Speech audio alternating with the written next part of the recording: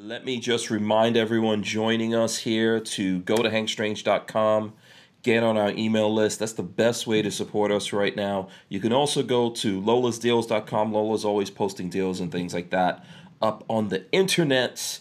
And shout out to Harry's Holsters for sponsoring the podcast. They make Kydex holsters, fine Kydex holsters. And if you use the code HankStrange, you get 10% off at Harry's Holsters. So that's all of that out of the way. Crispy, this is your first time being on the Who Moved My Freedom podcast. We do this little thing called jazz hands here, man. Just to get, even the tough guys like you, we make you do jazz. We're taking it back. We're taking back jazz hands. So if you don't mind, can we get some jazz hands popping in here? Yeah, there you go. Crispy 11B is here. I hope you guys have your big girl panties on. I know you guys are excited for this. We've got Crispy 11, Omar Avila, a.k.a. Crispy 11B, joining us here. This is episode 570 of the Who Moved My Freedom podcast. I'm your host, Hank Strange. We should also be getting Babyface P, and around 8 o'clock, we should also be getting Maj Toure of Black Guns Matter popping in here to join us. I don't know where Babyface is right now. He might have fallen asleep. Oh, I'm here. Oh, there he goes. Oh, good Lord. It's been busy. It's been a busy day. All right. Thank you for joining us. We appreciate it. We appreciate you being here with us. So like I said, we've got Crispy. He's here with us. We've got Babyface here is joining in. Crispy, welcome to the show, man. Thanks so much for doing this. I know you're really busy, very popular. What are you eating? Marley made fresh banana bread with chocolate chips in it. Oh, chocolate chips? Hold on a second. So good. Is that even supposed to go in banana bread? Oh, it's so good. Oh. Yeah, you got to add it, man. My wife made it the other day, too. It's so good. Really? Mm-hmm. Really? Yeah. Oh, yeah. Oh, okay. I didn't know that was a thing. We had some bananas that were like... You can even add strawberries to it, too. Oh, really? That sounds good, too. Yeah. And some milk to finish it. Oh, milk. Yes. This is how I'm finishing my dinner. I made homemade spaghetti sauce, and we did some tortellini with it.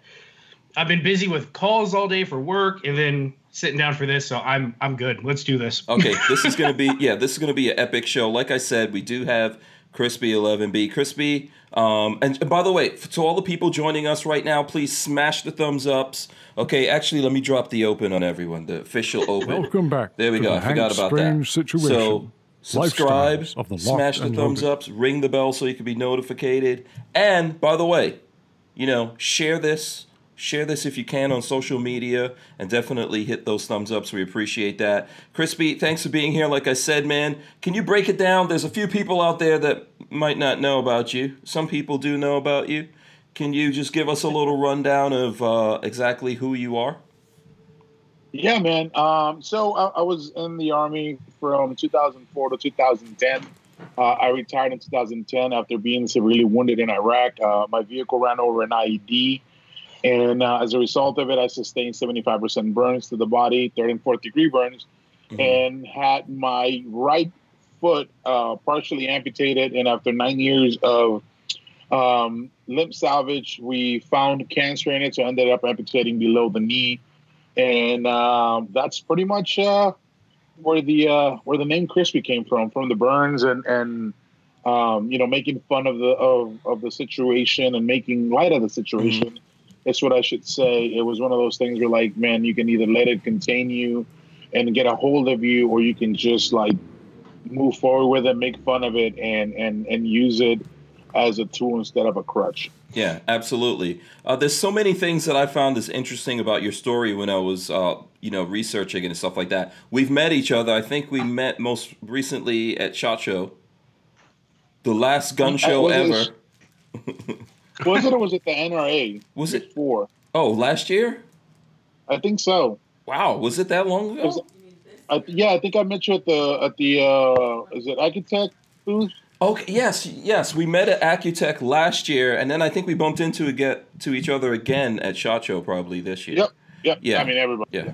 Everybody's at SHOT Show. I know you. Yeah, you probably meet a ton of people. When I was looking this up, man, the IUD. This is what I saw. You can confirm this or not. The IUD was 200 pounds. Yeah, it was a 200-pound IED. It Holy was actually they crap. actually dug it. They dug it on the ground. They buried it, and so there was What? a guy that had a command detonation that was in a building, pretty much just waiting for us to roll by to pull the trigger. Wow. Is that individual still above ground? Do you know?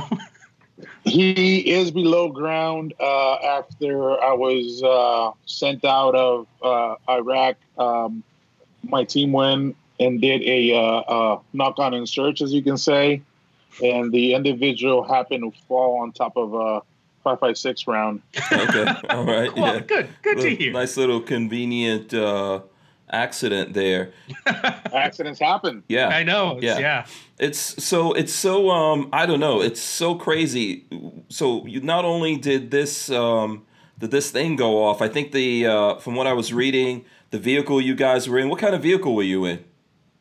It was a Humvee. It was 1151. Okay, so this went up in the air. I'm assuming. Yep.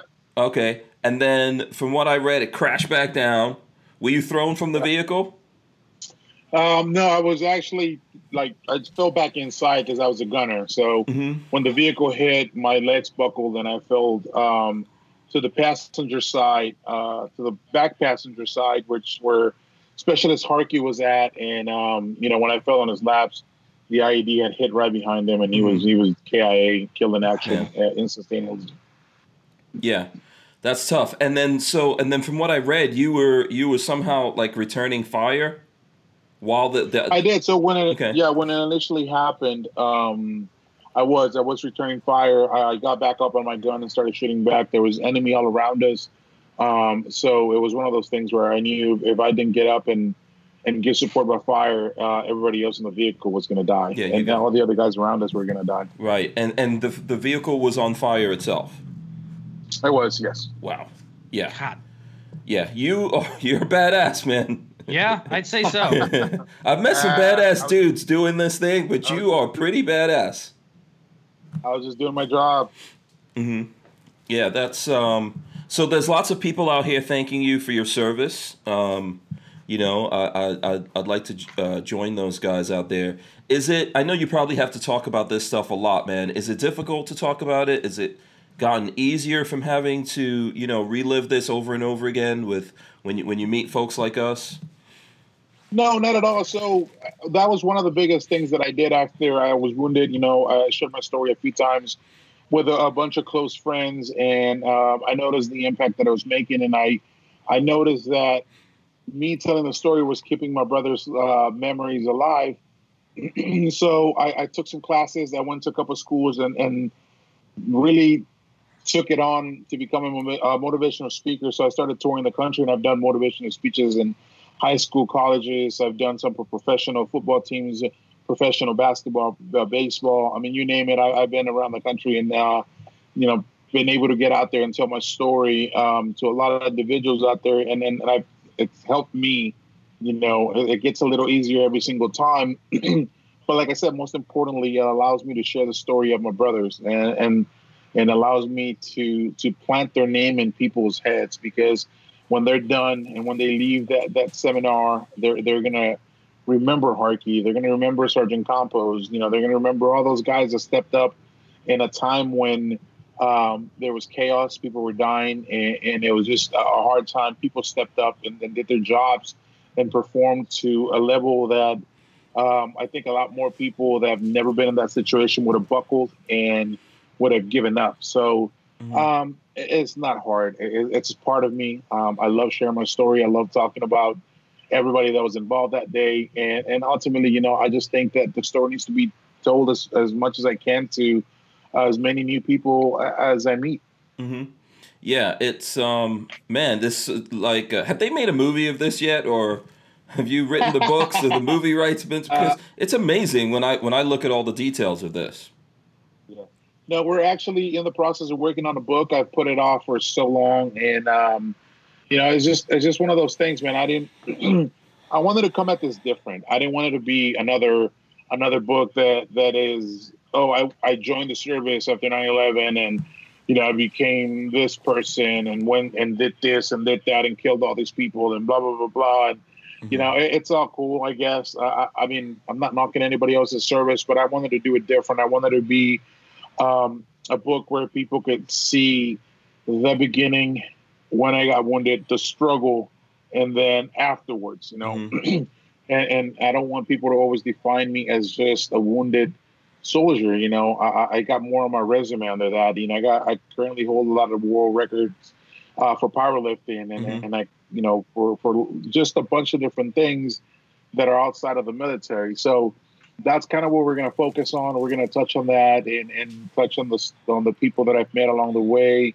You know, from burn kids to burn firefighters to just a bunch of different people out there that I've met that I can relate to, and you know, just friendships that I've developed over the years from like, I'm not name dropping or anything, but like, you know, like Trump Jr. and George Strait and all these professional athletes that I hang out with, all these other musicians, like, because of my story and what I've been through, I've made friendships all over the world, and it's been something that it's been so dear to me that I want to share all that with people. I don't want it to be just another military book. Mm-hmm. Yeah, I completely understand that. There's so many things I think about the story that's interesting, like, and almost the reason why I thought about the movie thing, almost like a movie. I think this was your first and only tour, right? This was the first time you were going in there? Yeah. So, I mean, how long were you, this was in Iraq, right? It was, yeah. Yeah, so how long were you there before this happened? 11 months. 11 months. Man. Yeah. And you basically, you were in high school when 9/11 happened? I was a sophomore in high school. Okay, and that's why you joined up? Yeah, that's primarily why. So I don't think a lot of people know, but I wasn't born in the U.S. I was actually born in Mexico and came to the United States when I was 9 years old, and became a citizen 2 weeks before 9/11 happened. Wow. So ultimately, that's kind of what made me want to join. It's what, you know, pushed me to join, because when we were attacked, as a brand new American, as in, you know, I feel proud of being American. I was given that gift of saying that I was an American, and I wanted to go fight because we as Americans had been attacked, and I wanted to take it to the bastards. Mm-hmm. Mm-hmm. Yeah. This is the reason why, like, for me, I just think there's so many facets of this story, man, that just make it amazing. I think I can relate to you. I was born outside of America. Where exactly were you born? In Mexico. Mexico? It's a small town called Villahermosa, Tabasco. Okay, so you're completely Mexican? Yeah. Mexican descent? Okay. People always say that we look alike. There's always people that are like, "Oh, you look like Crispy. Are you related to him?" It's funny how a lot of people around the world we look like each other. I was born in Guyana, and I came to America when I was 11. You know, I'm obviously a little older than you, but yeah, I think most of us can relate to that, regardless of where we came from. That on 9/11. We felt like under attack, you know, and even if you come from outside of America, you come here for a reason. And when people attack that, you feel it really deeply. Oh, for sure, 100%. You it's like I said, when I became a U.S. citizen, I felt attacked. I felt like this was on me. You know, they attacked the American people, and I had just become an American, and I was so proud to be one that it really hit home that hard. Mm-hmm. Yeah. So just walk me through that whole process, if you don't mind. Like, 9/11 happened. What were you junior, senior in high school? What was sophomore? Sophomore. Okay. I was a sophomore. Yeah. Okay. Yeah, I was a sophomore in high school. I was in U.S. history class. I mean, everybody remembers when they were on 9/11. Yeah. Unfortunately. U.S. history class, and just first period, man, and then it happened, and I remember. And you were in Texas, right? You're I was in Texas. Okay. Yeah, I've been raised here, all my life, most of my life. But yeah, I've been raised here, and I still live here. But I was in class, and it was just one of, like, everybody in class was shocked. We were all crying, and right then and there, I knew that that's what I wanted to do, and as a sophomore, I put that on the back of my head and continue to live my life and continue to go to school and continue to play sports. Mm-hmm. And I was a very good football player, had chances of going and play collegiate football, had offers. And, when it all came down to it, that seed that had been planted that was in the back of my head actually came forward and said, hey, you remember how you felt that day? You remember that you wanted to do something about it? Well, here it is. And I told myself that right then and there, I said, you're either going to go make this a career or you're going to go in for a few years, get some stuff done, contribute to society, and then go back to school. And that's kind of what the plan was. And so I ended up signing. I went to Fort Benning, Georgia, became an infantryman, and ended up being stationed in Germany. Mm-hmm. Yeah. Wow. Can you paint a picture for who was Omar Avila, before all of these things happened? I know you said you did football, so I'm guessing you were a big guy. You're into sports. Yeah. What was your thing, man? What how did you see the world turning out for you before all of this? Oh man, I saw the world. I mean, I was a cocky kid. I was an exceptional football player. People were coming to scout me from all over the country. People were taking pictures of me. I was in the newspaper.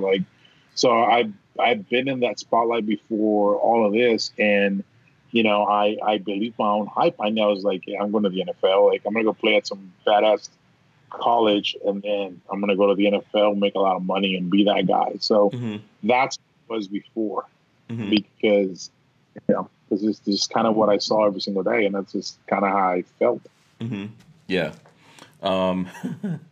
It's amazing how life can turn around so fast on you. So, after all, go ahead. Huh? I said life can turn around to you really fast too. So you really don't take it for granted. Yeah.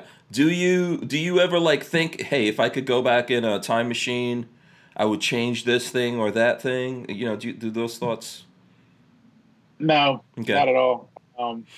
Not at all. I mean, because that's going to change the course of where I'm at today. If I were to change something like that, who keeps it from me had been the successful, NFL player that, could have gotten into drugs or been drinking and driving one night on my fast car and killed somebody, or just to be at 100%. Yeah, you could shoot yourself in the leg in a club or something like that. And honestly, I'm happy and content where I'm at today. So, no, I honestly don't. I don't ever want to do that. Yeah. Okay. So I'm sure people have a lot of questions. The other thing I wanted to maybe get into before we get into other stuff here. How did all of that wind up with you getting into the gun world? I know you said you got into powerlifting, right? Yeah. Yeah. So how did the gun world find you? Did you find the gun world, the gun community? I mean, how did this happen? So, coming from Mexico, a country where, guns aren't allowed, and not that I ever knew that they weren't. I grew up here in the States, and, I never realized that there was always I was always fascinated by them. My father was in the service as well, and he had a few guns around the house, and he used to take my brother and I shooting whenever he could. We shoot revolvers, and we shoot regular pistols, and we shoot a couple of shotguns and stuff here and there. So that was always there. And just being in the military, I learned a lot more. I learned how to take it apart. What an AK was, what an AR was. You start learning all these things, and you just want to be proficient at your job.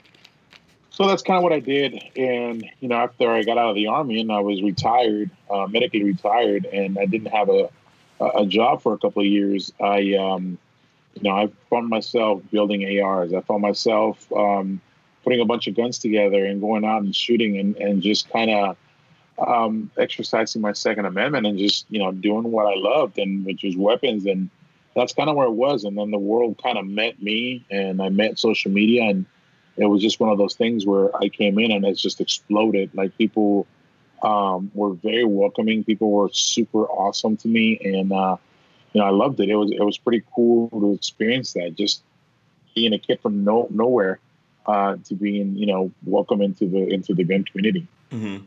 Yeah, you definitely have a lot of friends out there. We've seen you in a couple of controversies, I guess we could say. I know there was something that happened with Trump. Where was this? I'm going to pull up this article here. Wait, what did I do with this? Because there was an article that I found that says here. I'm going to share it with everyone on the screen here in a second. Here, let's get this. Is that the one with me and Junior? Yeah, this one I think is in Heavy. This was on Heavy. I found this on Heavy.com. It says Omar Crispy Avila 5 fast facts you need to know. They have damn! I didn't even know what that one was. You have your own 5 fast facts. That's a pretty good deal. Yeah, that's freaking awesome. I didn't know that existed. No. Oh. So the first thing in there is the picture of you and Trump Jr. But I guess so for some reason Instagram took this picture down. What's the story with that? Yeah, so this was at the NRA. Junior has always been a really good supportive person. He's always been interested in my story. So we met each other. I want to say at the NRA in Dallas is where we originally met. Yeah, where we met for the first time. And he's like, "Hey man, give me a call sometime. Let's stay together. Let's keep in touch." And he's just super down to earth, real positive person. He's a for real gun guy. In the Trump family, I think there's a couple of people, but Junior is the hardcore more gun open guy about it. Yeah. Yeah. I mean, I've seen him at all these shows. Yeah. Yeah. So we sat there. We were talking about long distance shooting, and he was asking me a couple questions, and we were going back and forward, and we were just kind of analyzing different rounds that were coming out, and I think at the time the 224 Valkyrie had just released, so him and us were talking about specs about that, and how to make it a very precise round, and so we had that in common, along with we share the same beliefs and whatnot. So we hit it off really fast, just started hanging out, and it built up to that. So we were at NRA. Fast forward to, what was it? Is it Indiana, I believe it was? Mm-hmm. Let me see this picture if there's a credit on this one. I know it has 74,000 likes. It might have been in Indiana. I think that's what it was. Indiana. Okay. It was in Indiana. So we ended up going to India. So he texted me that morning and he said, "Hey, you want to grab coffee before we go into the show?" Oh yeah, it's Indiana. Yeah. So I was like, "All right, let's catch up, brother." So we ended up meeting at the hotel that we were both staying in. We had a cup of coffee. We chatted. We talked a little more about guns. We talked about, possibly going hunting together. And, then we took a picture. He went about his way. And then that was the last day of the NRA. So I went down, walked around, met with a bunch of people, and hung out. And then I flew home. And when I got on the plane, I shared that picture. So I was like, it was a very, very blunt message. It had nothing to do with being political. I wasn't pushing any agenda, anything. All I said was, "Hey, brother, it was good catching up with you. Thank you for taking the time out of your day and hanging out and actually catching up.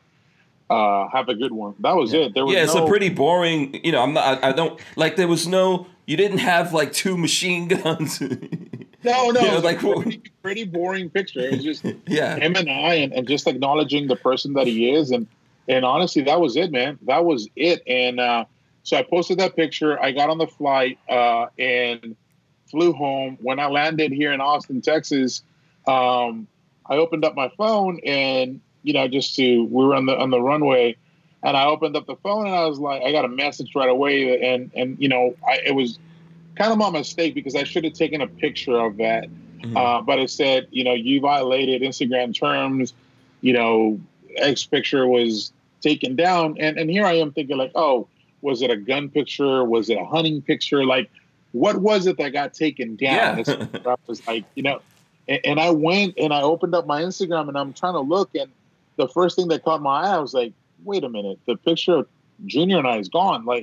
Was that it? And sure enough, that's what it was. They had taken down that picture because of that. And, I then later on grabbed it and I said, all right, since Instagram wants to take this down, let's give this another try. And I posted it. And I told Junior, and Junior reached out to me and he's like, are you effing kidding me? They took that picture down. And I'm like, yeah, man. They did. I wish I would have gotten a picture of it where it said that you violated the terms, the terms or whatever, and I wish I could show it to you. And he's like, you don't need to show me that. I believe you. He's like, you're not the type that would do this for, attention or anything. And I was like, I was like, 100%, I'm really not that dude. Like, I thought it was strange that this picture is gone, like it's gone. And he's like, that's so messed up. And he's like, all right, man. So I'm going to repost it. And I was like, okay, whatever you like. So he reposted it. And then next thing you know, a bunch of people started calling me, like, is it Breitbart or whatever they're called? Oh, they got in on it. Mm-hmm. Yeah, they were I don't know how the hell they got my number, but they called me. They'll find you. Oh yeah. I was like, hello, and they're like, yeah, we're so and so. Like, we like to talk to you. And I was like, yeah, man, I'll talk to you guys. I'll tell you what happened. And I did. I told them what had happened, and they're like, you mind if we write an article and quote you on it and la la. And I was like, not at all. Do what you got to do, and put it out there. And they did. They wrote the article, they put it out there. Next thing you know, I wasn't really thinking anything of it. I didn't think it was going to go anywhere. Like, I wasn't expecting this to blow up the way that it did, but it did. And next thing you know, like, so many news outlets are sharing it. It's all over the place. Like, next thing you know, Joe Rogan is a mutual friend, and he's talking about me on his podcast, and it just exploded. I mean, every single paper that you get or publication out there that's available had put it out, and I was just like, okay, and it just spread like wildfire, man. It was crazy. So this was like the first like viral moment for you. It wasn't all the other stuff that you did that ever went. No, crazy? not at all. This one thing, you took a picture with Trump. That was your violation. You can't post Trump pictures. Yeah, I mean, that was the violation on Instagram, and this is just another like. Or Trump can't be in a picture next to a person of color here. I mean, it's absurd. That's what it was. It was, and then Instagram came out and denied. Jamie, who's does all the stuff for Joe Rogan. He's like, hey man, I tried to reach out to Instagram and they said that they didn't do it, that, it could have been you, that maybe you disactivated your account. And when you activated it again, the picture was gone. But come on, realistically, why would I delete my account? Like, this is no, who deletes your account on social media other than they don't ever want to come back and I delete it for 3 hours to come back like that? No. And you can't accidentally do that either. No, not at all. Yeah. Not at all. Yeah.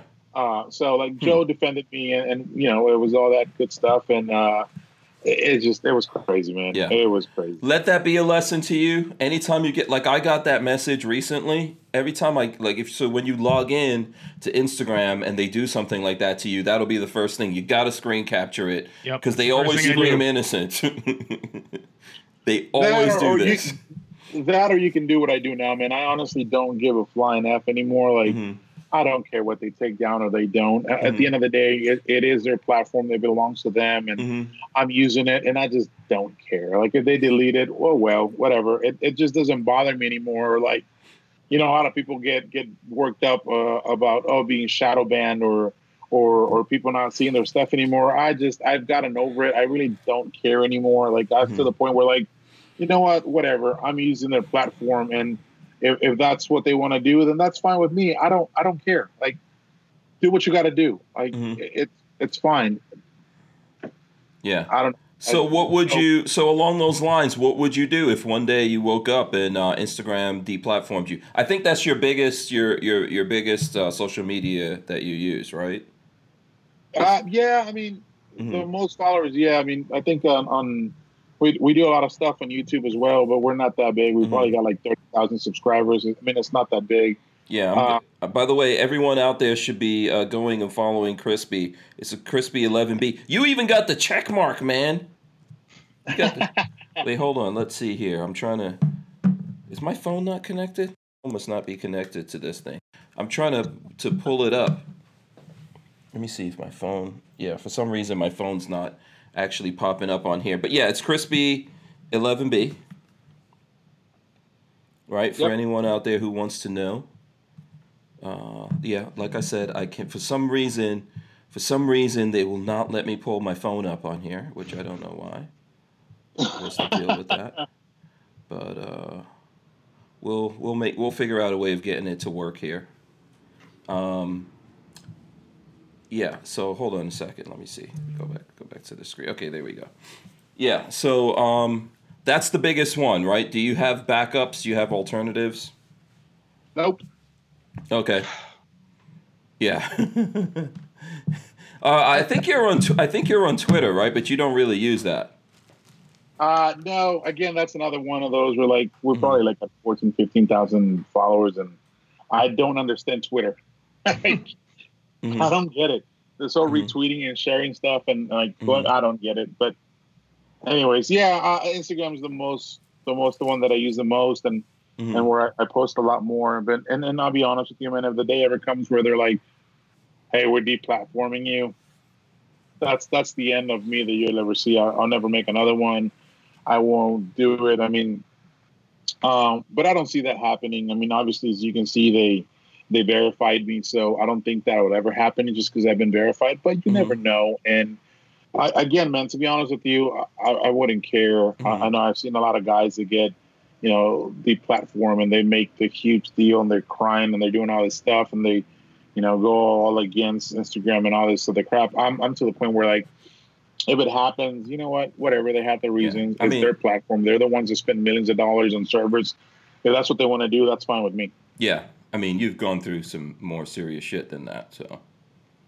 I So, think there's a lot. There's more. The worst there's thing in your more- world is not being deplatformed. Yeah, and not only that. I mean, that's not the worst thing in the world. If you get deplatformed, who cares? I mean, there's literally people getting murdered. There's people getting raped. There's people being used every single day. They have it far worse than we do. Yet I'm going to sit here and complain about social media. No, not going to happen. I think I have my perspectives in life very, very set. And at the end of the day, I don't care. Yeah, I respect it. I'm gonna cry like a big baby. I'm gonna make videos. I'm gonna put on a blonde wig. Yeah, I'm just gonna go all out, get really dramatic. Works, but I respect your position. I respect your position. No, I understand. So let's do this though, because I really want to go into these 5 things since you didn't know about this. I really want to go. Yeah, definitely. I don't know them, so let's do it. Yeah, let's go through these 5 things. Let's so let me see. We'll start from 1. Okay, number 1, Sergeant Omar Crispy Avila is a retired U.S. Army sergeant and wounded veteran. So I didn't know. You know that. No, I didn't. Was I wounded? It says, according to an interview in Austin Fit magazine, Avila shipped out to Iraq in 2004 for his first and last deployment. In the midst of an ambush, Sergeant Avila's vehicle drove over a 200-pound IED, resulting in catastrophic damage. With the IED hitting their fuel tank, it sent Avila's vehicle 6 feet up in the air, killing 1. Wow. Being in a kill zone, Avila climbed back in the turret of the inflamed vehicle and provided cover for his teammates. So that's amazing. That's an amazing fact right there. Deployed 2006, got wounded 2007. What else did they say that was wrong? There was 2 people. Oh, so there's a couple things wrong right there. Yeah, 2 people died, not 1. Okay, they didn't check with you on this at all then. Hank, come on. I don't know. What do you expect? Yeah, can we at least mention the people? So you said there's 2 people lost their lives here. I know. Can we mention their names? Is that okay? Yeah. It's Specialist Harkey and Staff Sergeant Campos. Okay, absolutely. Yeah. So heavy.com, if anyone ever hears this, maybe you guys can correct that. I'm scrolling through it here. It does show your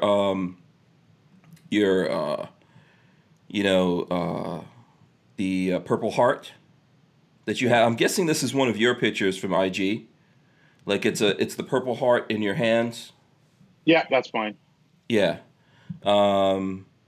It says there, this is an award I never wanted, but I'd rather me earn before any of my brothers have to go through the pain that it comes with. So let's see. It says so just to go on for this number 1, it says after 100 surgeries and 15 years since his deployment, Avila is alive and well. He is a recipient of the Purple Heart Combat Infantry Badge, as well as a thriving entrepreneur and social media mogul. Social media mogul. You're saying you just have Instagram. I mean, I know you have an OnlyFans account. Crispin. Don't don't lie, brother. Just to let us know. We can put it out there right now. Social media. That's where the real money comes from. Yeah, that's where the money comes from. That's probably where all the guns from. Right. So what do you think? Have you had over 100 surgeries? Yeah, 103, and it's been Wow. 13 years, not 15. Wow. Okay. Wow. That's all right. That's amazing. Okay. All right. So let's. You guys want to go on to number 2? Let's go on to number 2 here. We'll keep it. Oh, that was just number 1? That was just number 1, man. Oh, wow. They really went on there and wrote a lot, huh? Yeah, and they're putting a lot of stuff. It looks like all these pictures they're throwing in here come from your IG. It says, number 2, Avila is a vocal member of the National Rifle Association. Nope. Never been, never will be. No. Wow. Really? Hail to the no. Really? They can't get anything right. Okay, so it says, okay, hold on a second. Let me see who wrote this. Wait a second. We're going to have to go. Tweet at them because it's so wrong. Yeah, who wrote this article? Make some corrections. It says by Spencer Parlier. Spencer Parlier, dude, you might want to actually correct some of the stuff in this then if you didn't do it. So let me go on and read that. It says Avila's run-in with Trump Jr. was not a coincidence, as both are vocal supporters of the NRA and the Second Amendment. Throughout Avila's Instagram, there are pro-gun pictures, messages, and memes. And show some pictures like this one I'm looking at is a dude with a MAGA hat on. It says, nobody needs an AR-15. Nobody needs a whiny little bitch either, yet here you are. This is probably a picture you took on the floor of the NRA. And it goes, so it goes on to say Avila doesn't just blindly praise the organization, which has recently been under fire, not only by activists, but also government officials. The retired Army veteran took to Instagram to state his frustrations with the higher-ups of the NRA. And it goes on, it posts a letter from the board, from NRA and all that kind of stuff, and then your comments on that. But you're saying that were you ever an NRA member? No, I've never been. Okay. I've never worked. I love how they just assume because you went to an NRA meeting that you have to be a member. Yeah. And, so were you like ever a paid spokesperson or official representative of the NRA in any way? Nope, never. Oh, never. Okay. The only reason I go to the NRA shows is because it's an actual show where you can walk the floor and meet everybody that follows you, and actually interact with people. But I've never been a supporter of the NRA. I've never been a member, and nowhere I'll ever support it till they get rid of Wayne LaPierre. Yep. Mm-hmm. Yeah. You're right along the lines with the rest of us, and pretty much all the gun guys out there in the world. This is interesting. So I guess they just put you in there by So these guys never interviewed you. No, I honestly had no idea that this was even a thing. Yeah. Okay. Let's go to number 3. Let's go to number 3 here. Then we're gonna do all of these. This is getting interesting now. I can't wait to hear the other three. Number 3, Avila is a power lifter and champion for other burn victims. Today, Avila uses social media to showcase his physical development since the injuries he suffered in Iraq.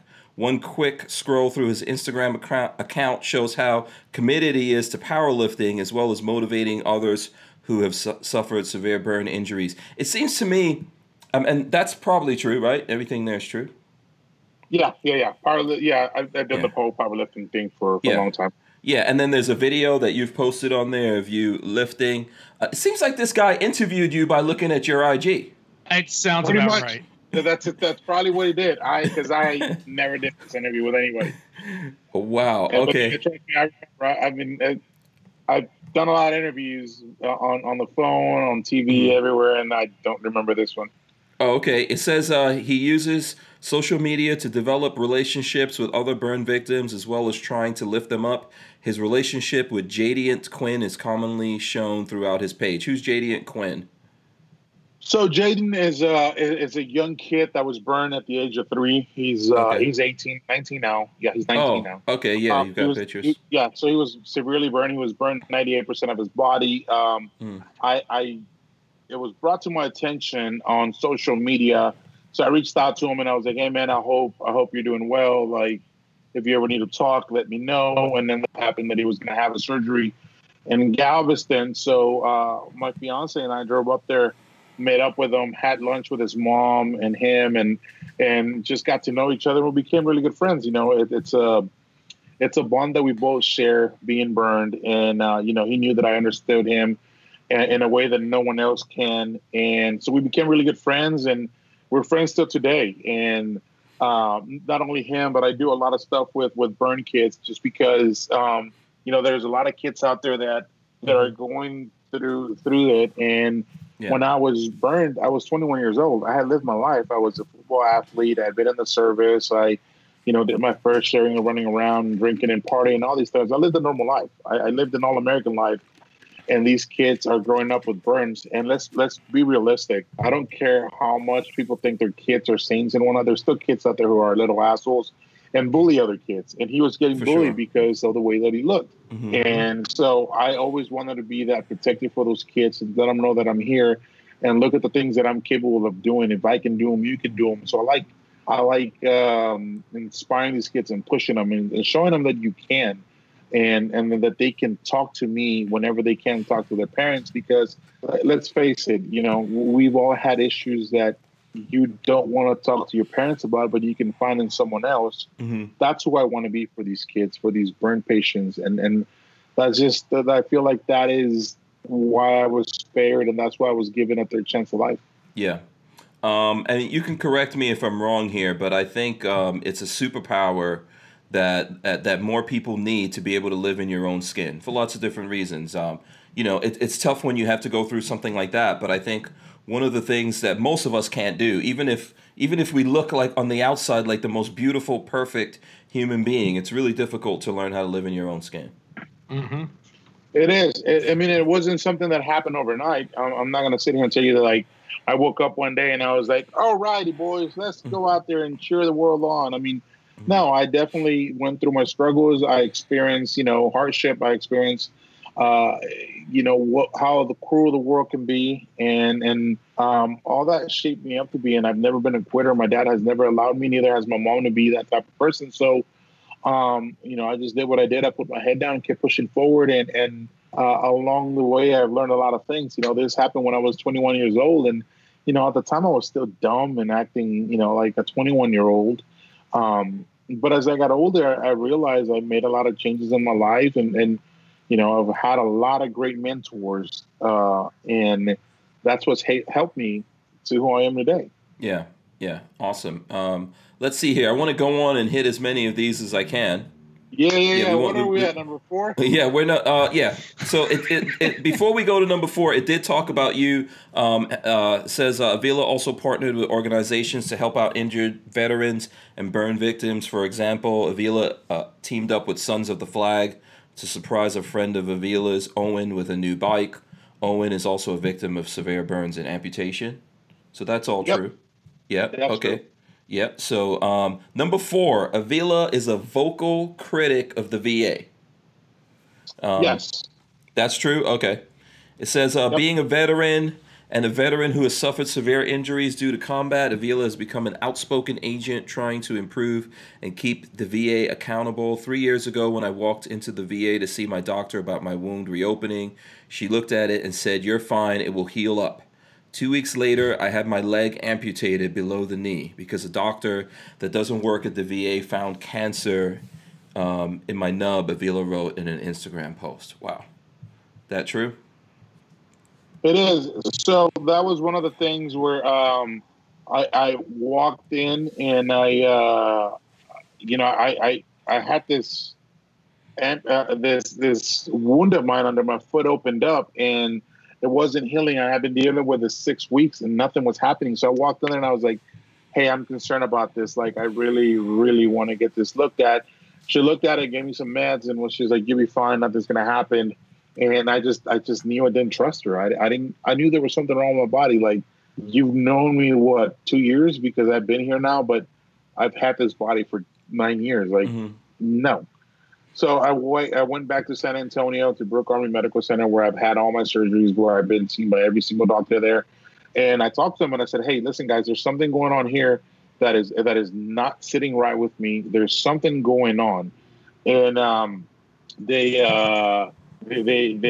looked at it and they said, all right, we're going to have to do surgery. Let's close it up and let's move forward, And I said, okay. So we did. And, while I was under surgery, they're like, hey, you have cancer here. So they took some of it out, but they weren't able to get all of it, obviously.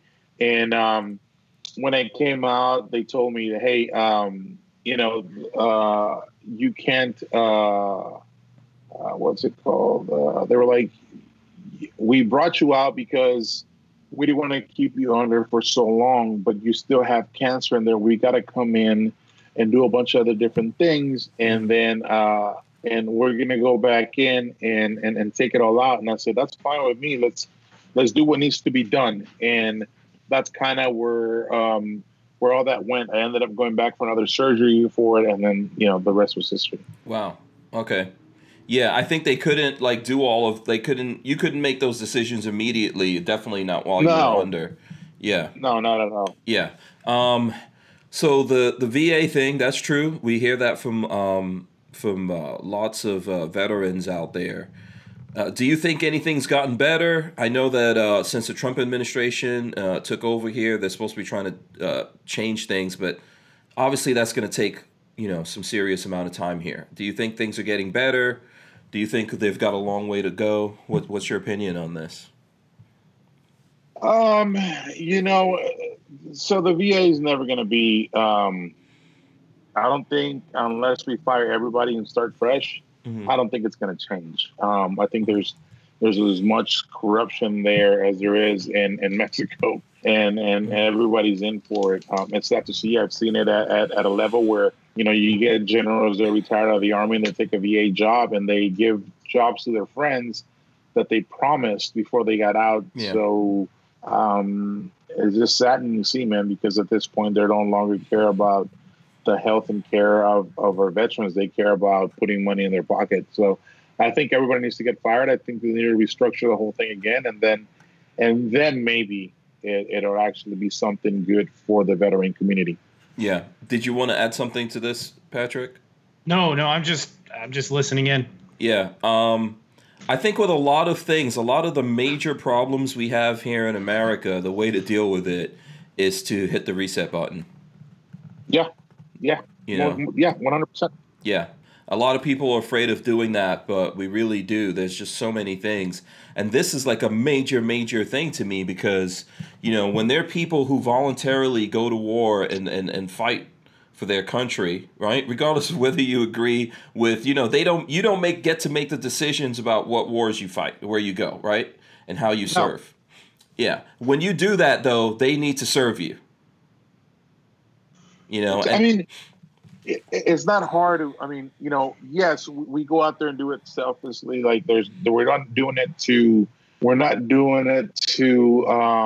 receive a pat on the back or a thank you or anything. Mm-hmm. It's not for any of those. It's a civil duty. And at the end of the day, the only thing that I think we're asking for is just to be taking care of our health when we get out. That's it. Mm-hmm. There's not a lot that we're asking for. It's just, hey, if the day comes and I'm sick or I'm still struggling with a knee or a back or something that happened during my time in service, please help me take care of it. That's it.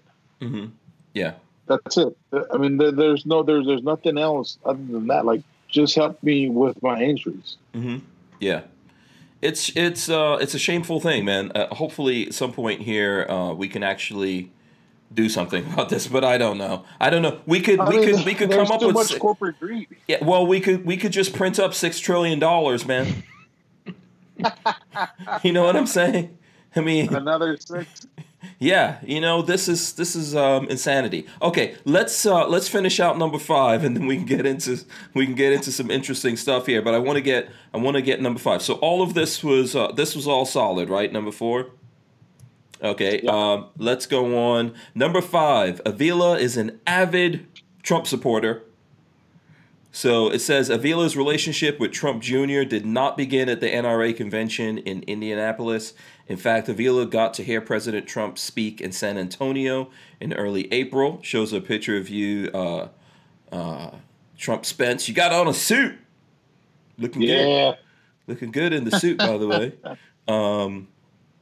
And it says Avila was even able to get a signed Make America Great Again hat by the president. Is that true? Yeah. So,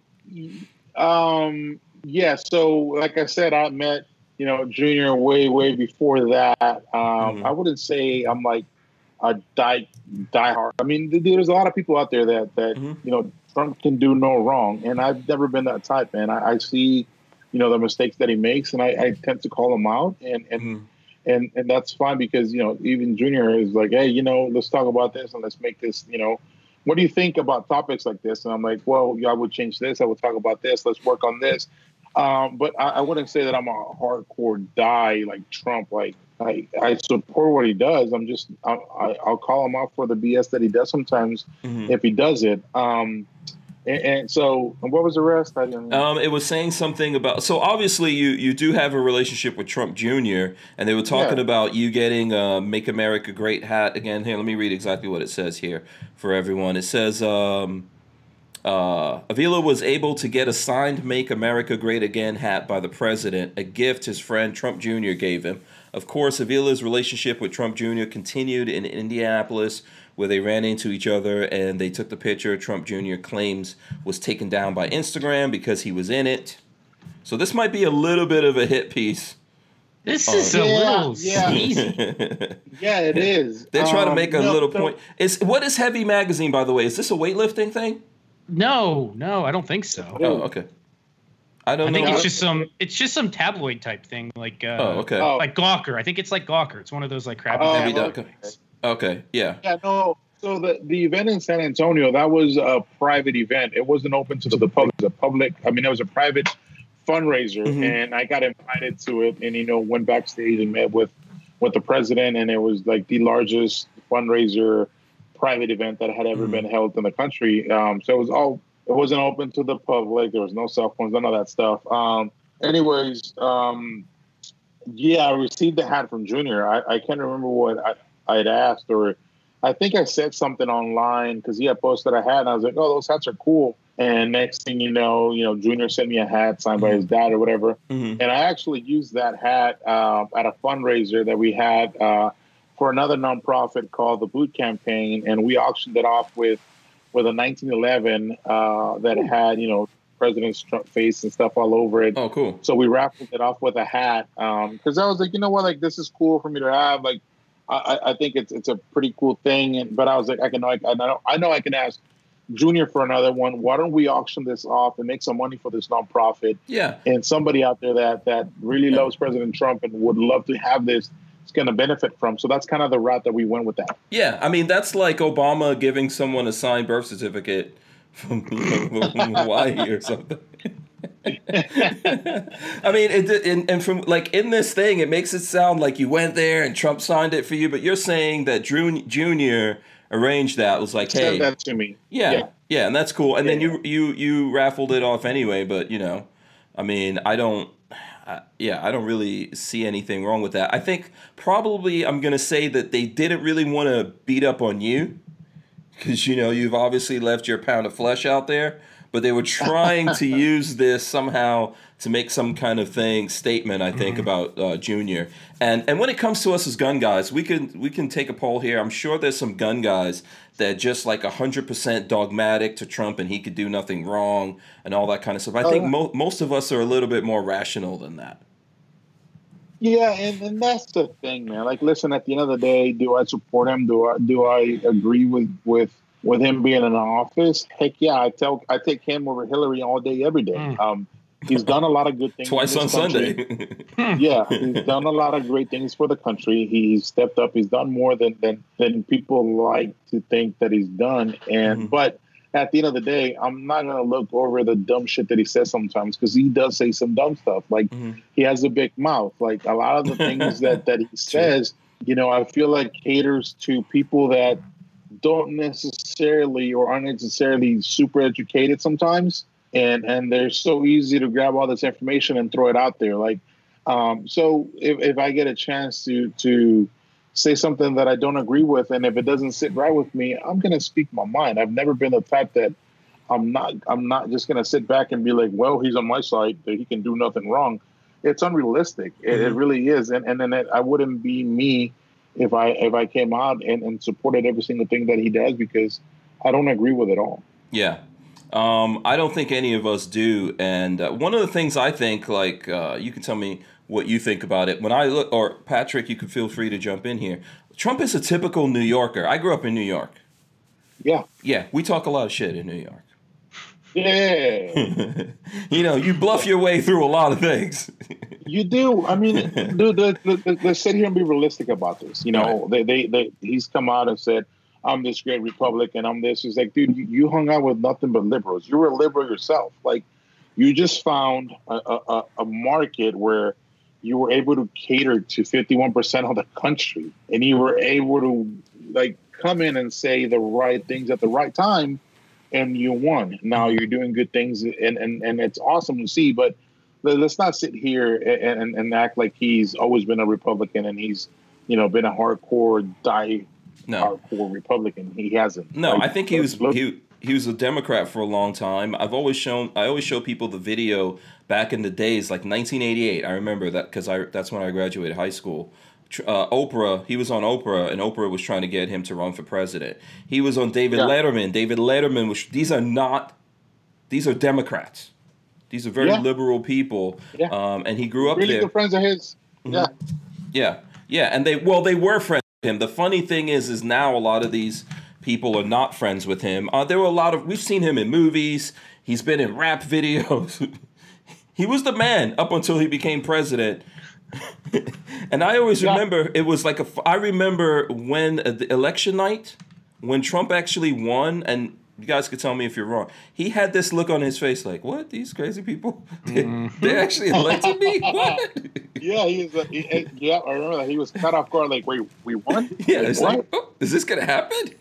Yeah. Is this for real? Yeah, and it's because of Hillary. It's because of Hillary. Like you said, man, nobody wanted Hillary. No, dude, you had Democrats that didn't even want Hillary as a president. Yeah. I bet you Bill Clinton didn't vote for Hillary. Okay. I believe it. I don't think you did.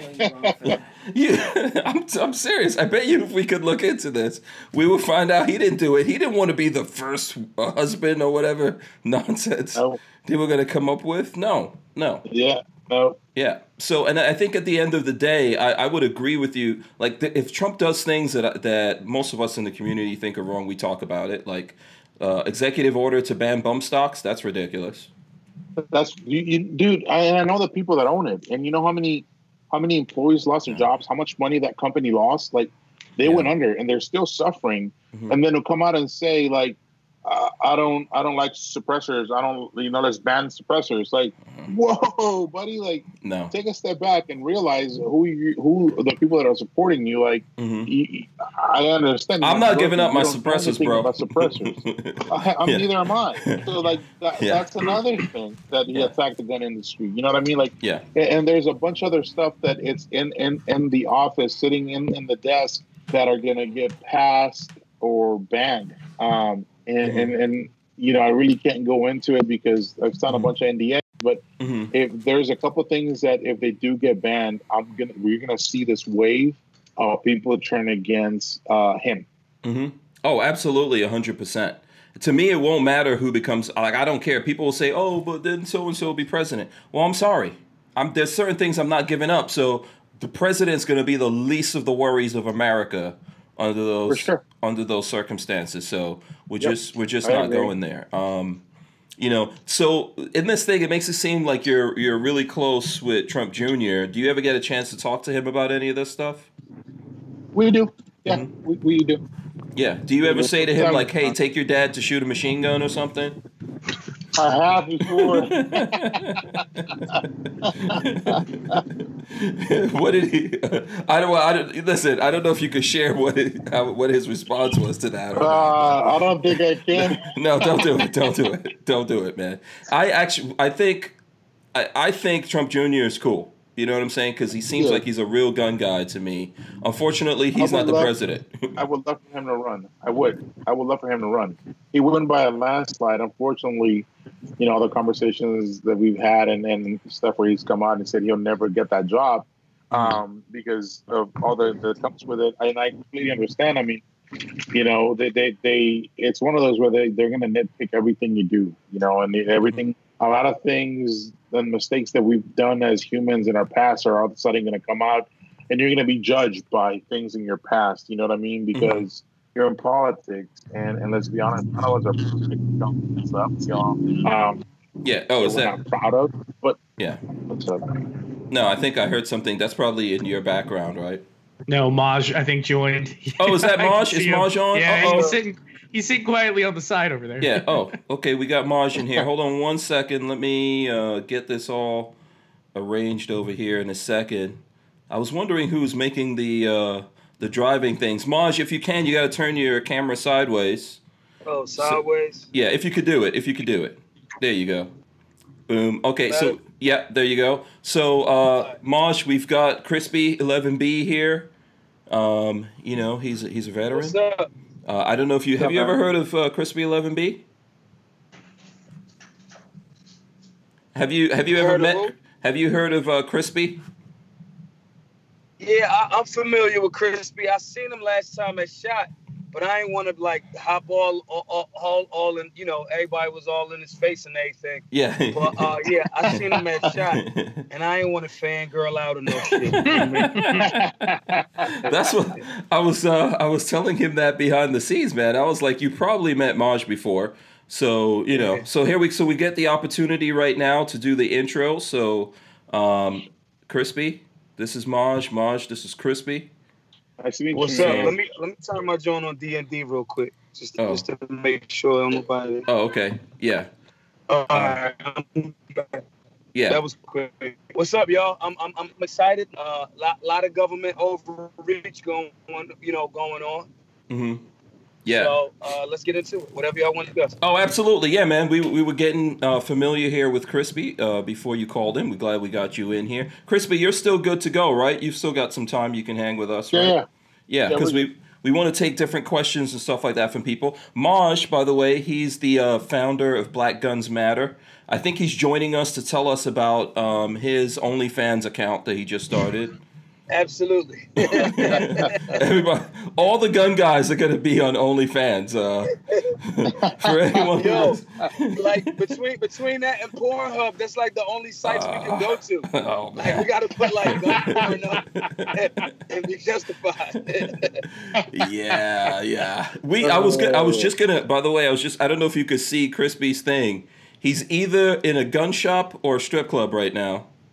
From his background, this is probably the nicest background. There's some nice guns back there, but some nice lighting and everything. Oh, there's a bed, so yeah.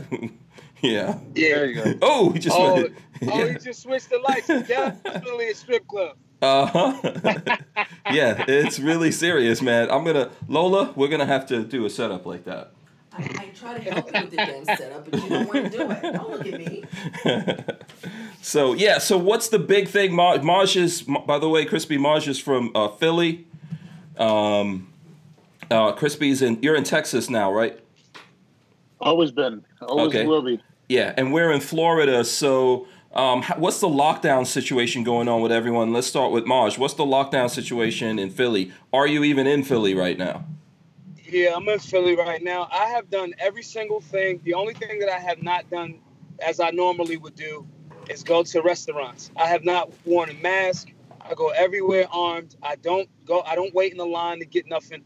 That's because I'm just not submitting to the goofy shit. Thank you. Now, in regards to like the places that are shut down, pretty much they successfully scared people into submitting to the crown in essence.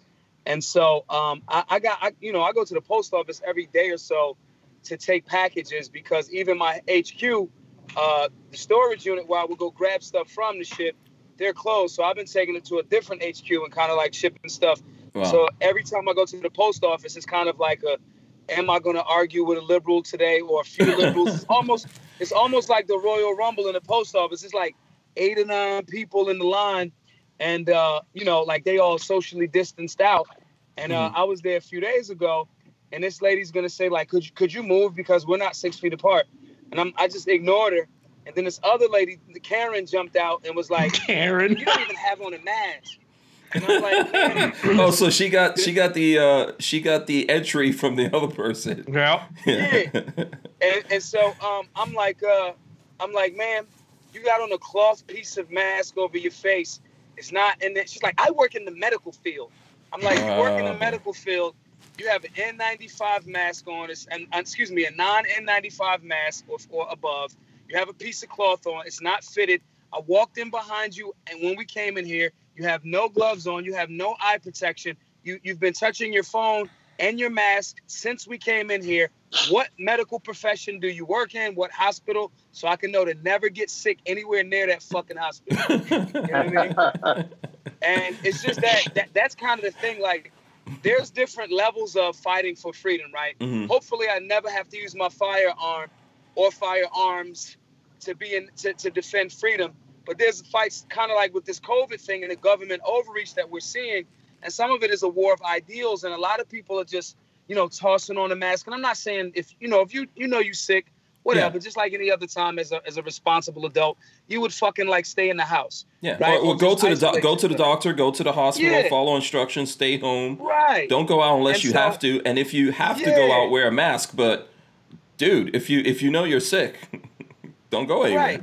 Yeah. Now, I think that what we're seeing in Philly, at least, is a war of people being afraid to stand out and be like, yo, clearly the time has elapsed.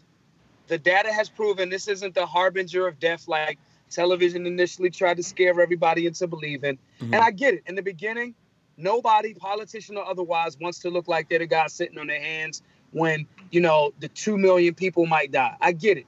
But after you get past a certain amount of time and you see that this thing isn't doing what, the false projections or incorrect projections said, you got to adapt, man. And so really, we've been, the people that bang with us up here have been kind of like at a war of ideals. Like, yo, stop. I went into pharmacies and grocery stores and I'm like, listen, based on HIPAA law, if I have a medical condition that I can't wear one of those things, I don't. But if I did, you couldn't fucking ask me. So no, I'm not wearing one of those.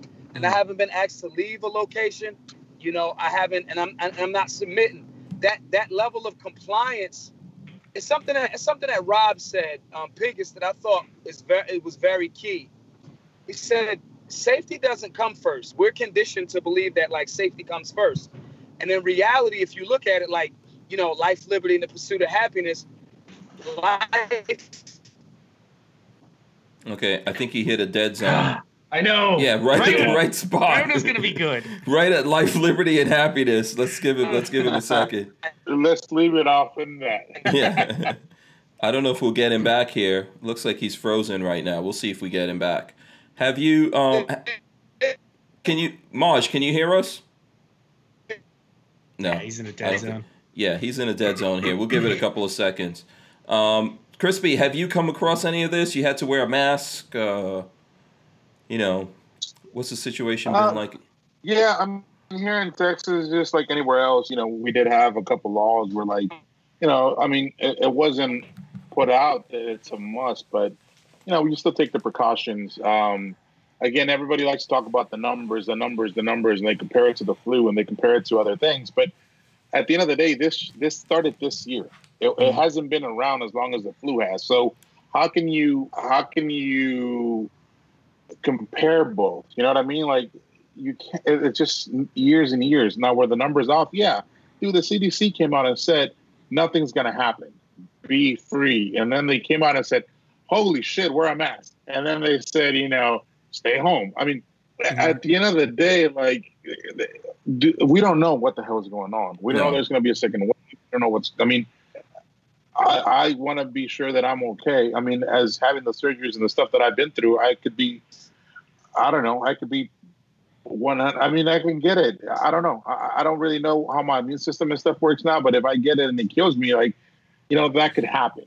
But, and this whole like liberty stuff and all this shit, I think some people are just taking it a little way too much to the point where we want to be super paranoid that our freedoms are being taken away. I mean, at the end of the day, it's not about you. It's about the tribe.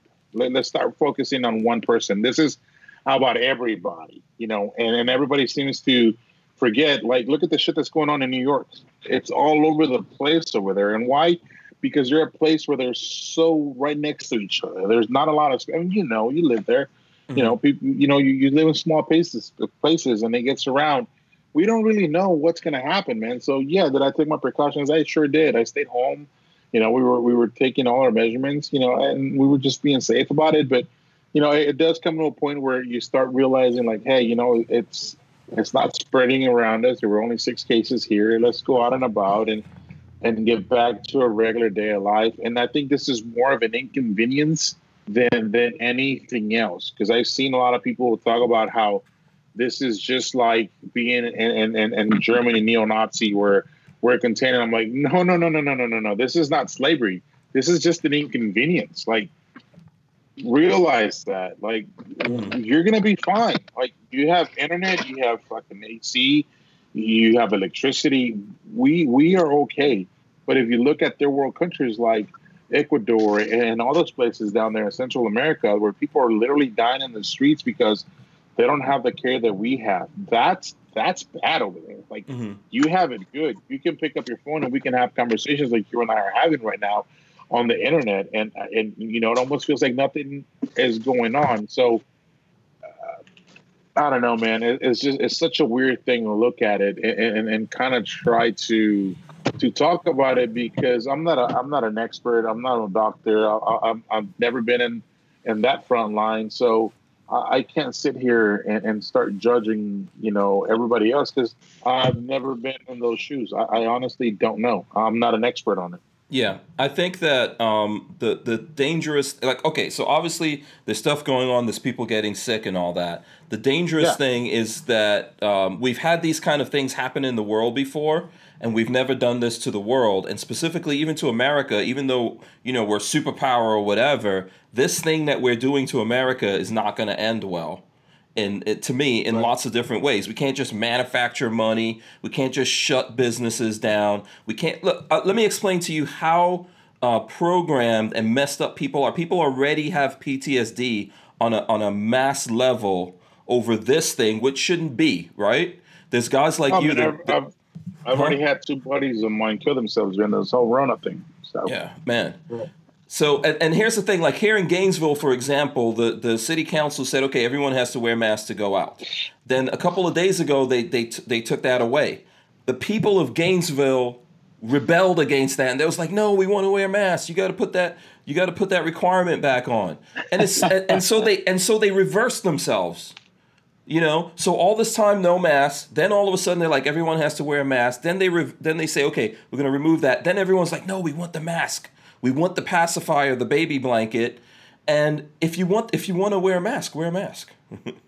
Yeah. See, you know what I think I think my signal kind of came back in a bit. Yeah. You know what the concerns for me is? It's still, if you listen, because I'm not a virologist. What I did was I started an Instagram group of paramedics that are working directly with COVID patients, right? Mm-hmm. And I didn't want I work with people that have been tested for corona. There's thousands of strains of this thing called coronavirus, right? Mm-hmm. I wanted to deal with people that are dealing specifically with COVID. Mm-hmm. Akil from Taylor Defense Training Group is a paramedic, and he's a Green Beret. So in my mind, okay, he's honorable. I'll put him in the group. I'll ask him frontline questions, right? Mm-hmm. So I start this group of different people that know way more about this type of stuff than me to get their perspective. And what I learned was, obviously, different areas are hit differently. Mm-hmm. Things are not a one-size-fit-all. That's like the question of somebody asking you, a beginner, which everybody in here has already been asked, what's the first gun I should get? Well, I don't know your hand size. I don't know how much you weigh. I don't know what The it's for. budget. Yeah, money. I don't know none of that. So it's like we can't make this one size all blanket answer for a country when all of my homies in the Midwest or those flyover states are like, yeah, y'all are tripping. Like there's nothing. Like what are you talking about? But my homies in LA and New York are like, it's crazy in those hospitals. So my issue is, okay, we get it. In the beginning, you're nervous. You can't not do anything. You watch it, you evaluate, you assess, then you make adjustments, right? But what you don't do is you make these things and then you politicize them, even when the data shows that this isn't accurate. Even down to the CDC, you know, like Crispy was saying, the CDC in the beginning is going, yeah, this thing, there's no way that this is transferred from human to human. You know what I'm saying? And then everybody's like, oh, we're good. Okay, cool. Yeah. Then you guys turn around and go, or China tells you to say, yeah, say this now. And then you're saying this now. Yeah. And then it's like, listen, bro, those people that are professionals that are dealing front line, they're like the CDC and the World Health Organization standards switched so much because of the fear that they were going to run out of personal protection equipment. They were telling, nurses in dealing with patients, hey, throw those gloves away after every time you go out the room. Mm-hmm. They're like, yeah, use them joints for like the whole shift. Like, wait, what? Like, what? That's not cool. The truth is always in flux. The truth is always in flux. And on a regular basis, outside of this, we don't know anything. Gravity might not even be true. Or our theory of gravity. Definitely gravity on Earth is probably different than gravity somewhere else in the universe. It's all relative. So to me, even with now, you started as, and I get it. Hey, it's an incubation period of 2 weeks. I'm with that. I'm gonna mitigate the risk. It's something that comes out of left field. But I think that what most people, and that's what I've been really, really, really trying to push in Philly, the birthplace of America of all places, right? I'm like, listen, bro. When the Revolutionary War started, there was a polio outbreak or like smallpox, not polio, smallpox and all that other shit.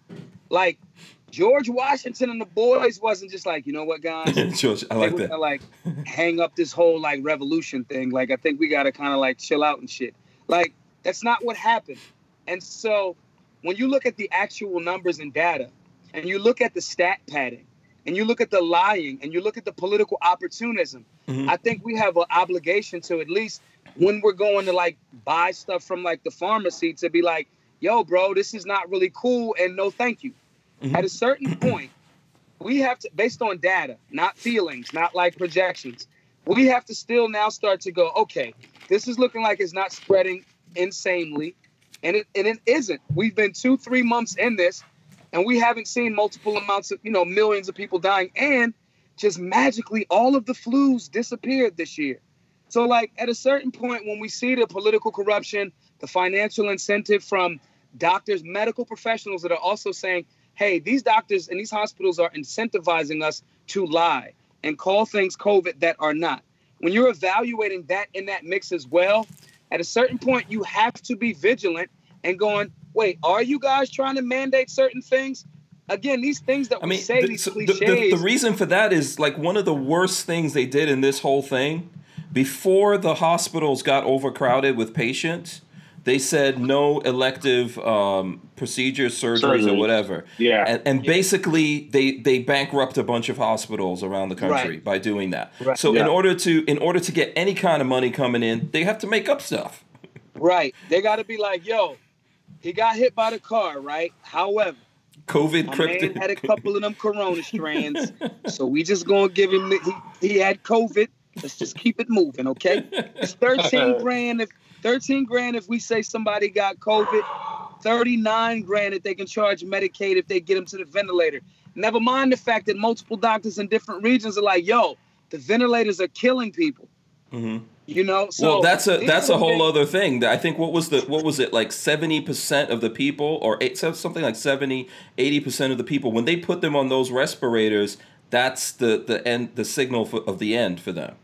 Then you got Big Bill Gates waiting in the wings like, yeah, I got that virus. I got that vaccine waiting for you, baby. What's happening? The same guy that was like, that literally said, we can depopulate the world's population with vaccines. This is the guy with the fucking vaccine. Yeah, huh? Conveniently. That's You not know, creepy. so That's not these- creepy at all. No, it's nothing to fucking see Yeah. here. Yeah. You know what I'm saying? And so these are the things that I'm just like vigilant on. And it might seem like you're being quote unquote conspiracy dude, but at the same time, it's like, listen, when you win by attrition, it's small steps at a time. You know, I take the beach, then I establish the beachhead. Then I'm gonna creep in a little bit more. Then I'm gonna creep, like that's how it goes, bro.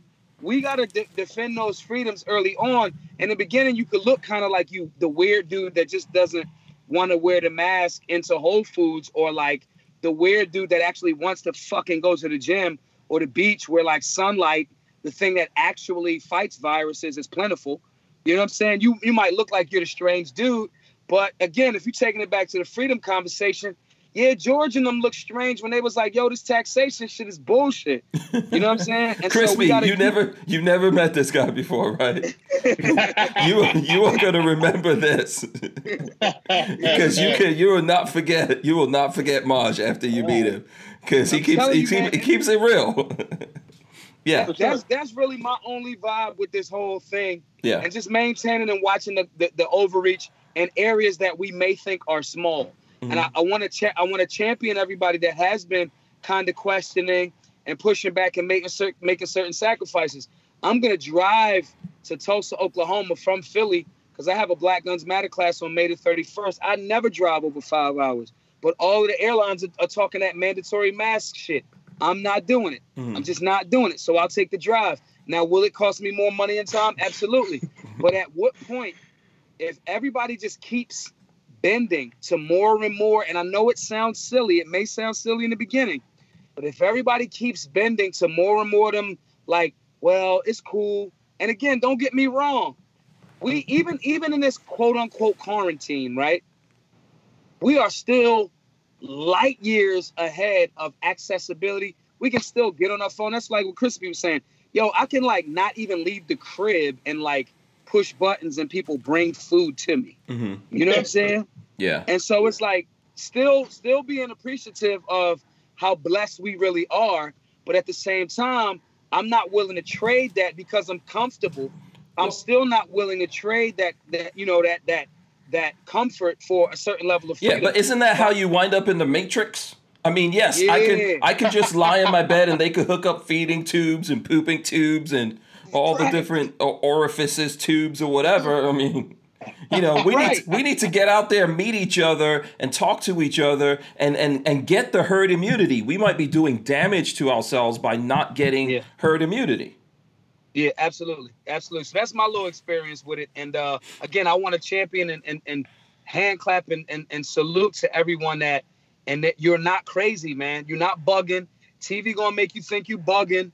You know what I'm saying? This is the same conversation when, let's say 10 years ago, you know, a few of us were going like, yo, I think they're really coming for all of the guns. And everybody was like, okay, no, then no one's coming for your guns. Then fast forward a decade later, you got the fake dude talking about, hell yeah, we're coming for your guns. And it's like, oh shit, I told y'all, you know what I'm saying? And I'd rather be wrong and ahead of the curve than right and late as fuck. You know what I'm saying? So, you know, just to give some energy and support to all of the people watching, yo, it ain't just you.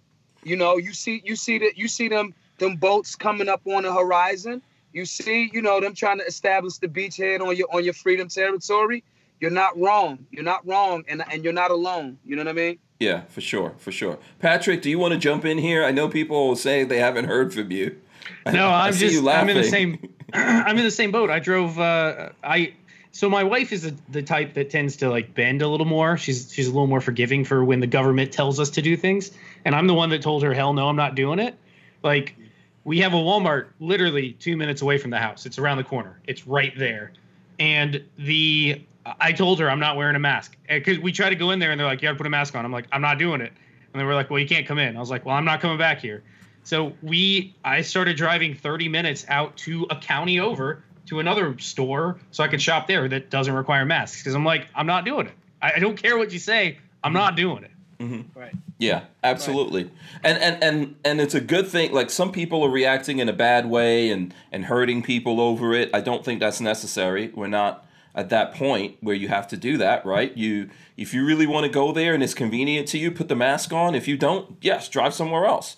There's a lot of stores that are going to lose business. Go ahead, Crispy. For sure. No, that's what I was trying to get at. I mean, listen, if you want to make it convenient to you where you put on a mask and go on a 2-hour flight, and that's what you want to do, put it on, and when they're not looking, take it out, whatever. Or if you want to drive to Oklahoma, then fucking drive to Oklahoma. That's what's great about this fucking country. At the end of the day, you can do what you want to do and just exercise your freedoms. So yeah, I see both sides, man, and I'm all for it. Like, I'm to the point where, like, there's so much negative shit going on in the world where everybody's attacking everybody, and we're even seeing it in our own community where, like, people are like, oh, stop being such a conspiracy theorist. Oh, stop being such an idiot. Oh, the government wants this. Oh, yeah. And it's just like, you sit there and you look at all these things, and I look at it and I'm like, fuck, man, like, we're just attacking one another. We're not getting anything accomplished.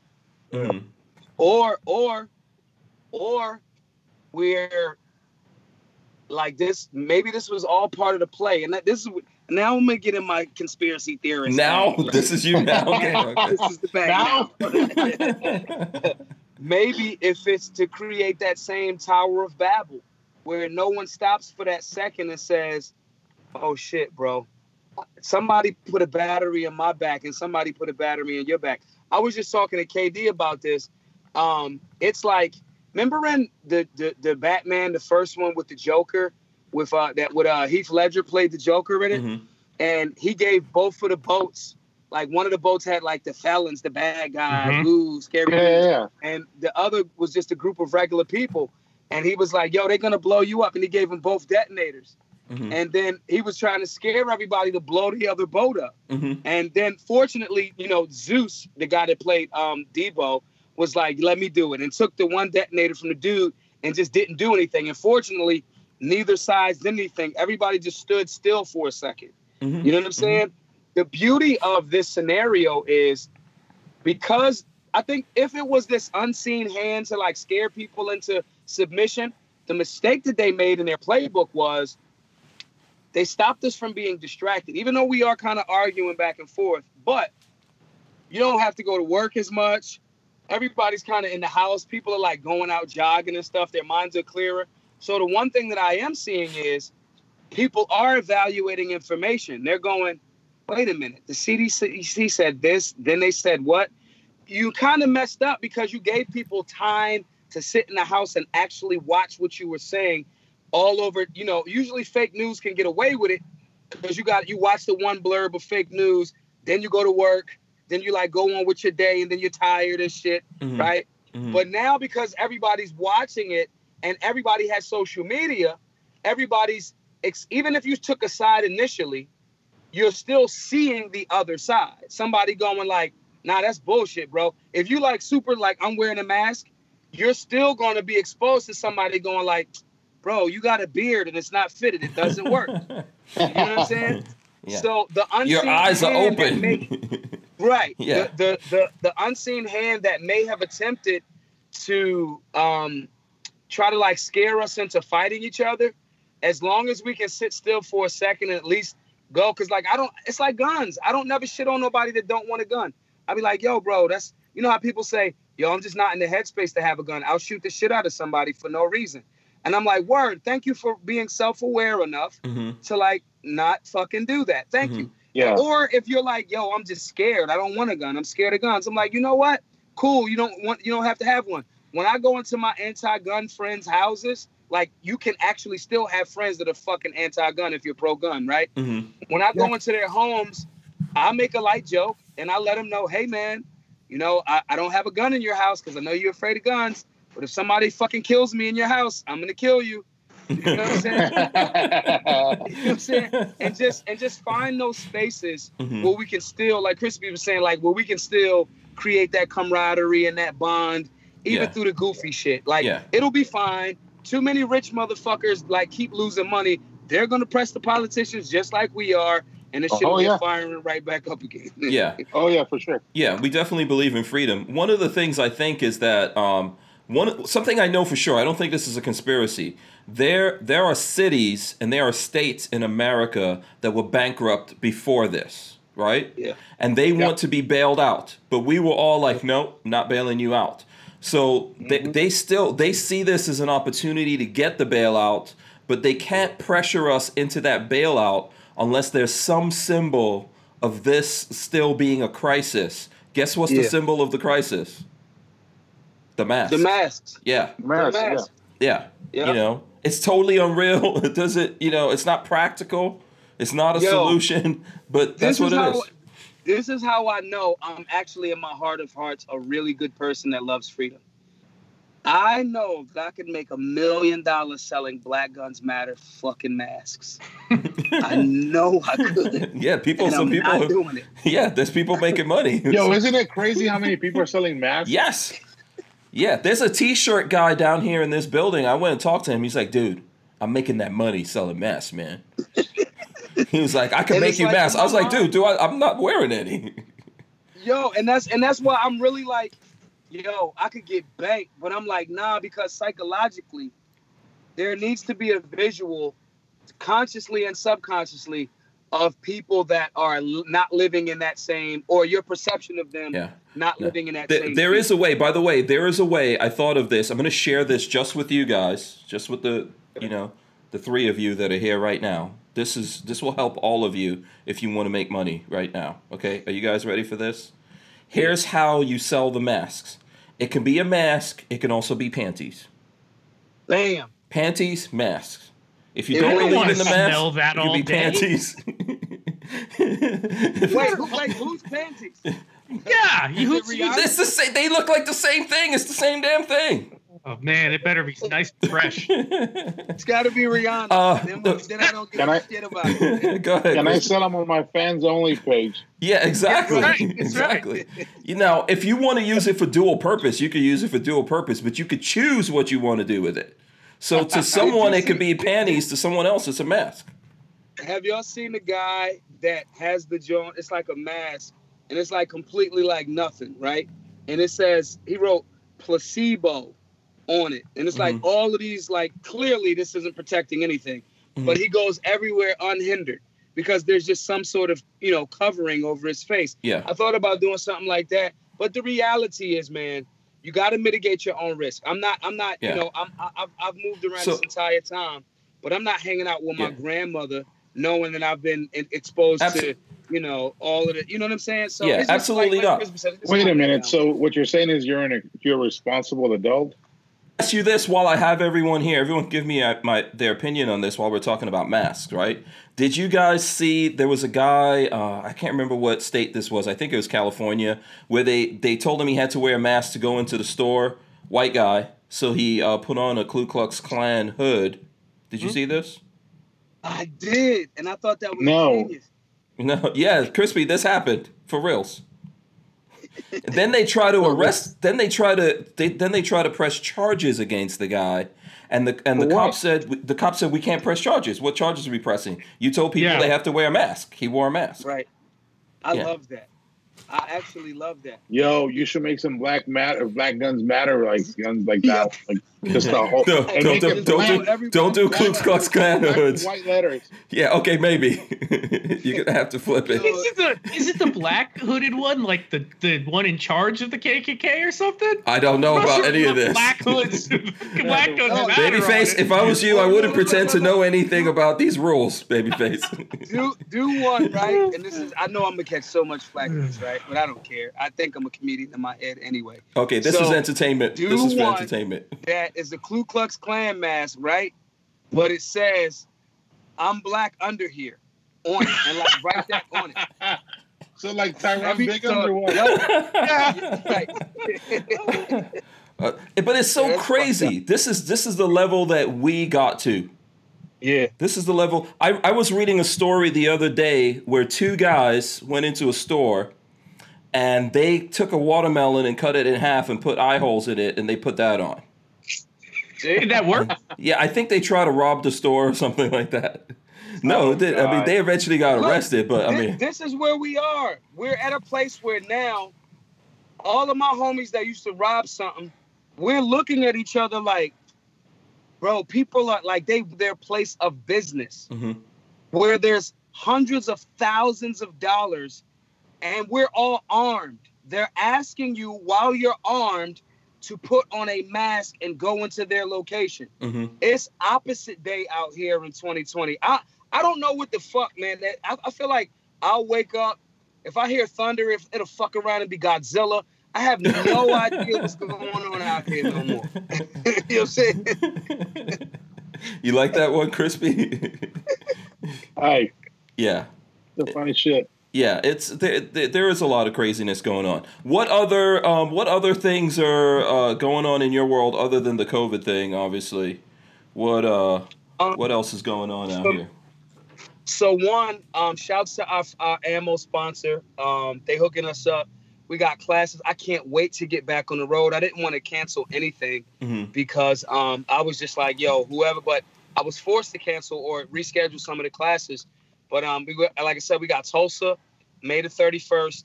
I'm trying to hit a different city every week, man. Shouts to Firearms Policy Coalition and Gun Owners of America for putting some energy. Gun Owners of America gave us $25,000 to knock off 10 cities. Nice. So that's the mission as soon as things open up. And really do that. Shouts to Firearms Policy Coalition because they're getting behind us as well. But really for me, it's just getting back outside, being the visual representation that people can see, just like, other people are, that we still have a lot of work to do.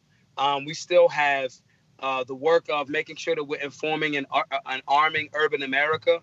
I want to make sure that we hit those top 4 cities because last year, 2019, the top 4 cities of homicides were New Orleans, Baltimore, Detroit, and Chicago's not in there? No, Chicago's murder rate has actually declined for the last 3 years. Really? That's why. Oh, wow.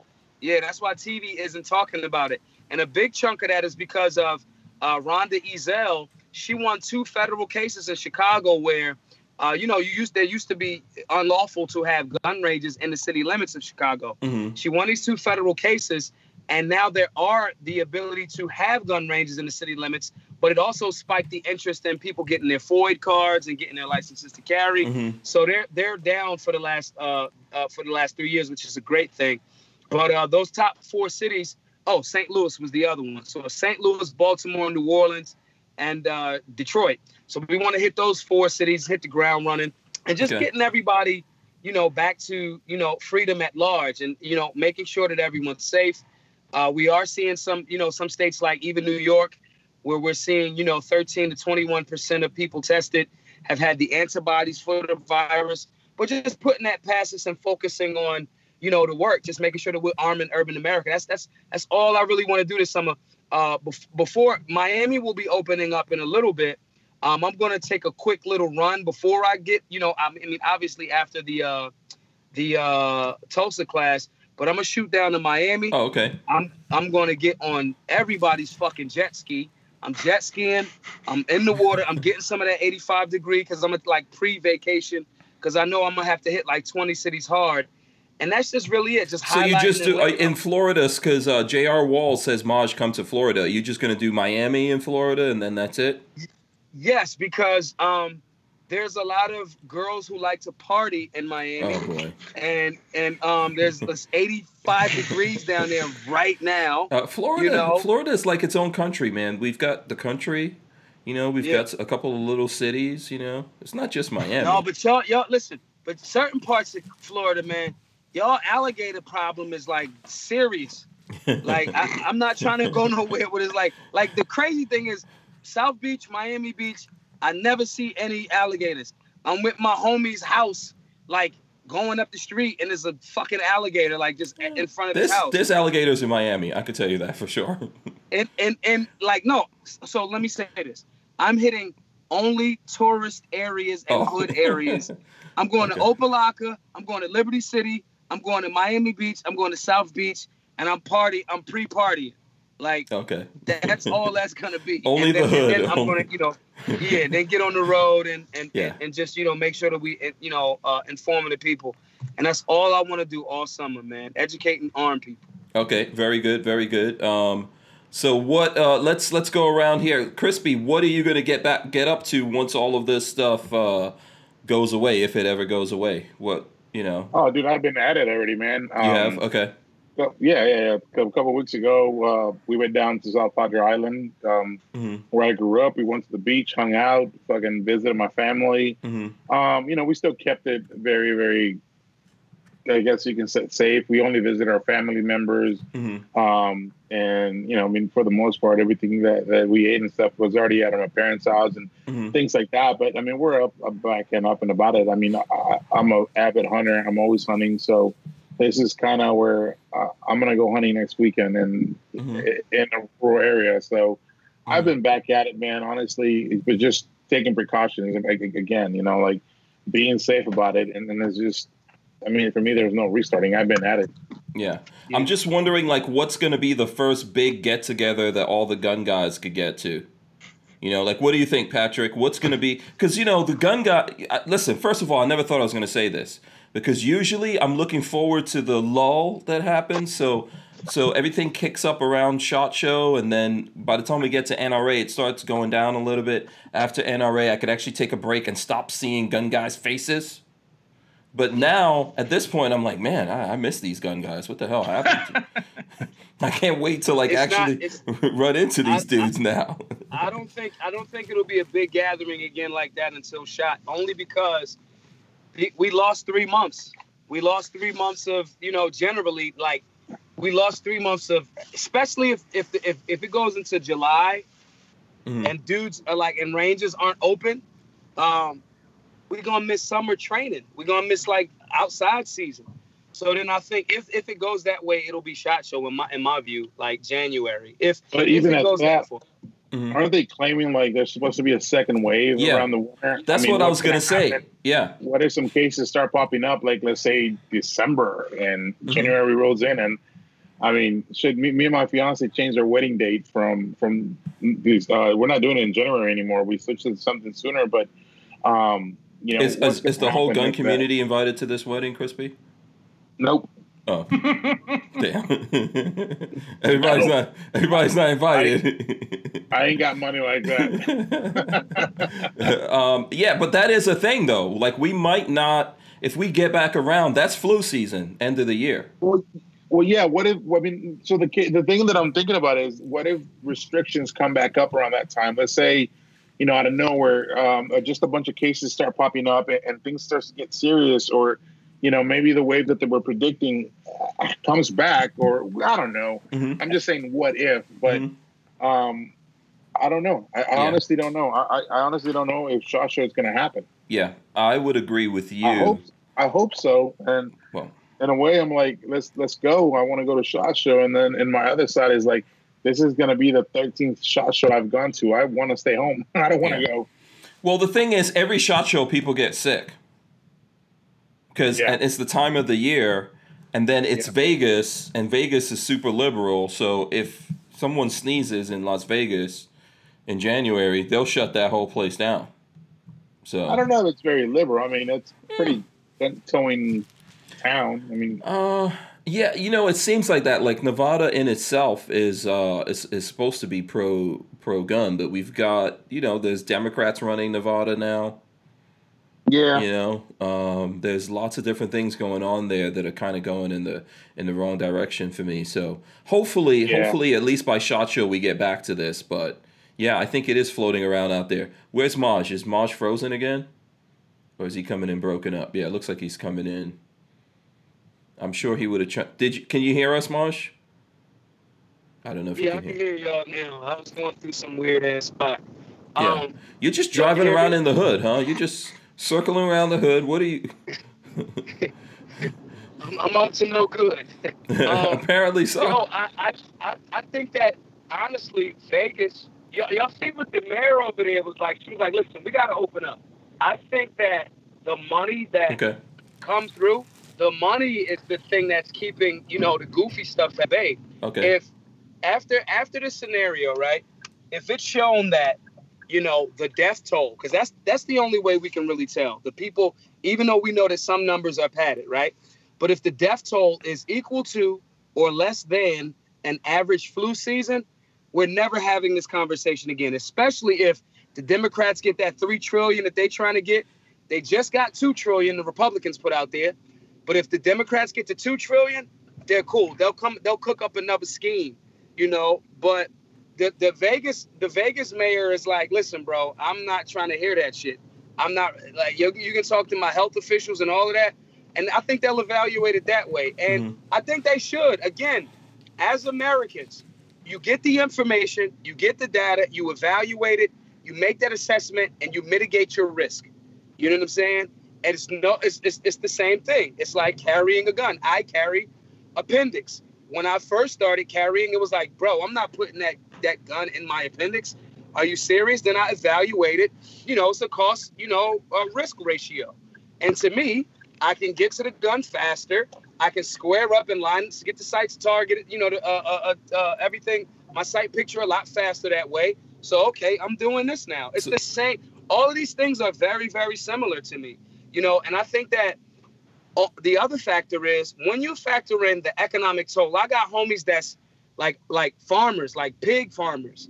They've had to put down thousands upon thousands of cattle, of like pigs and stock and all that other stuff.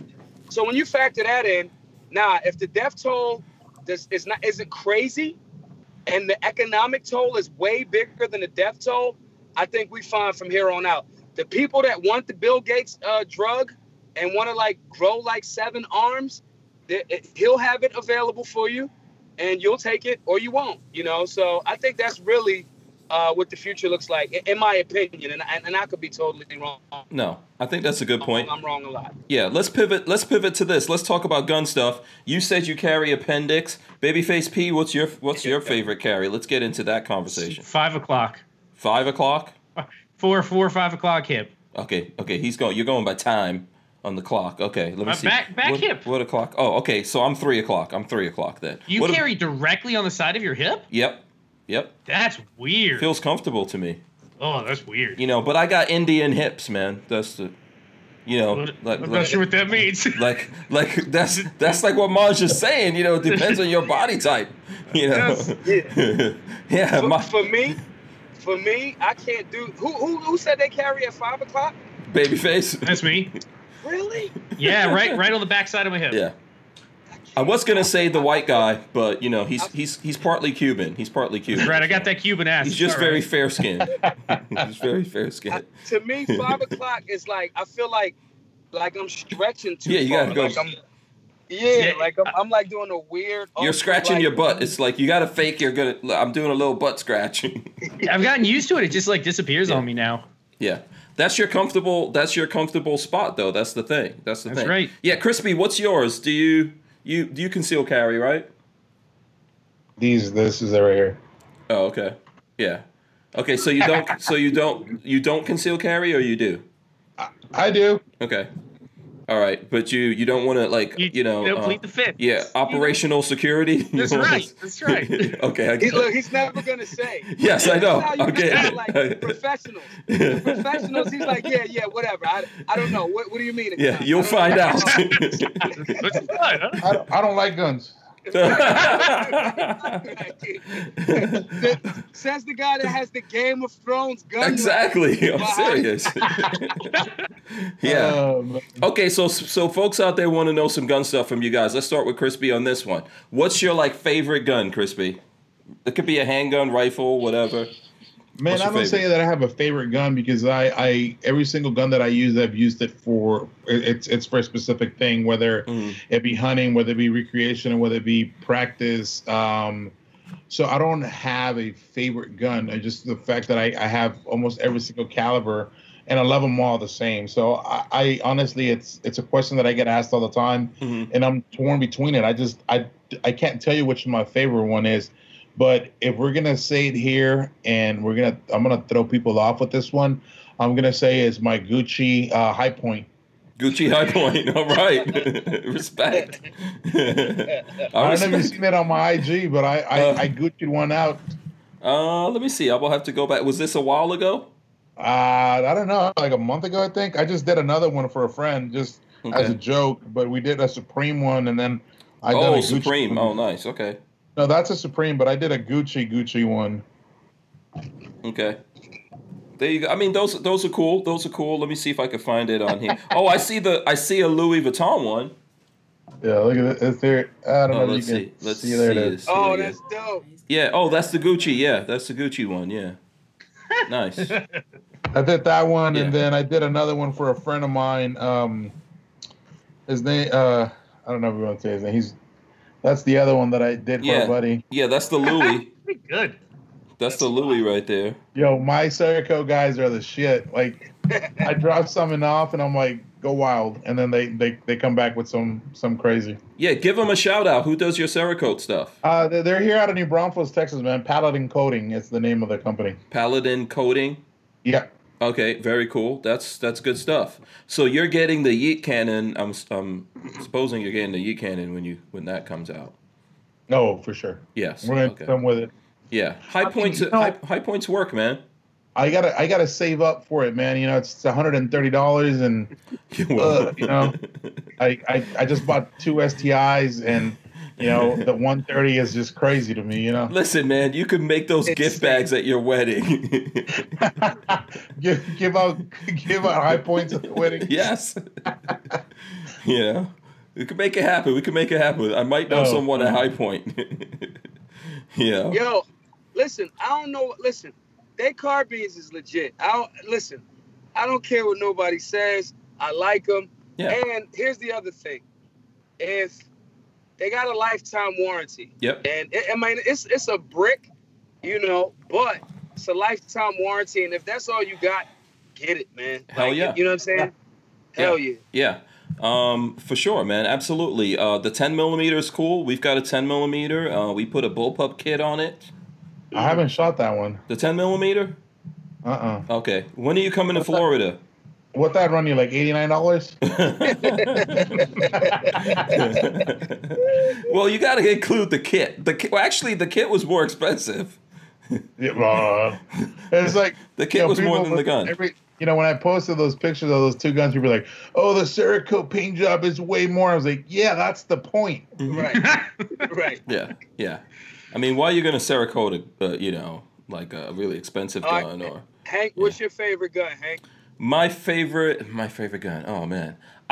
So I think it's kind of like what Crispy is saying. You know, it's hard to say what's your favorite gun. The gun I carry the most is the one I carry on me, which is like right now my Glock 43.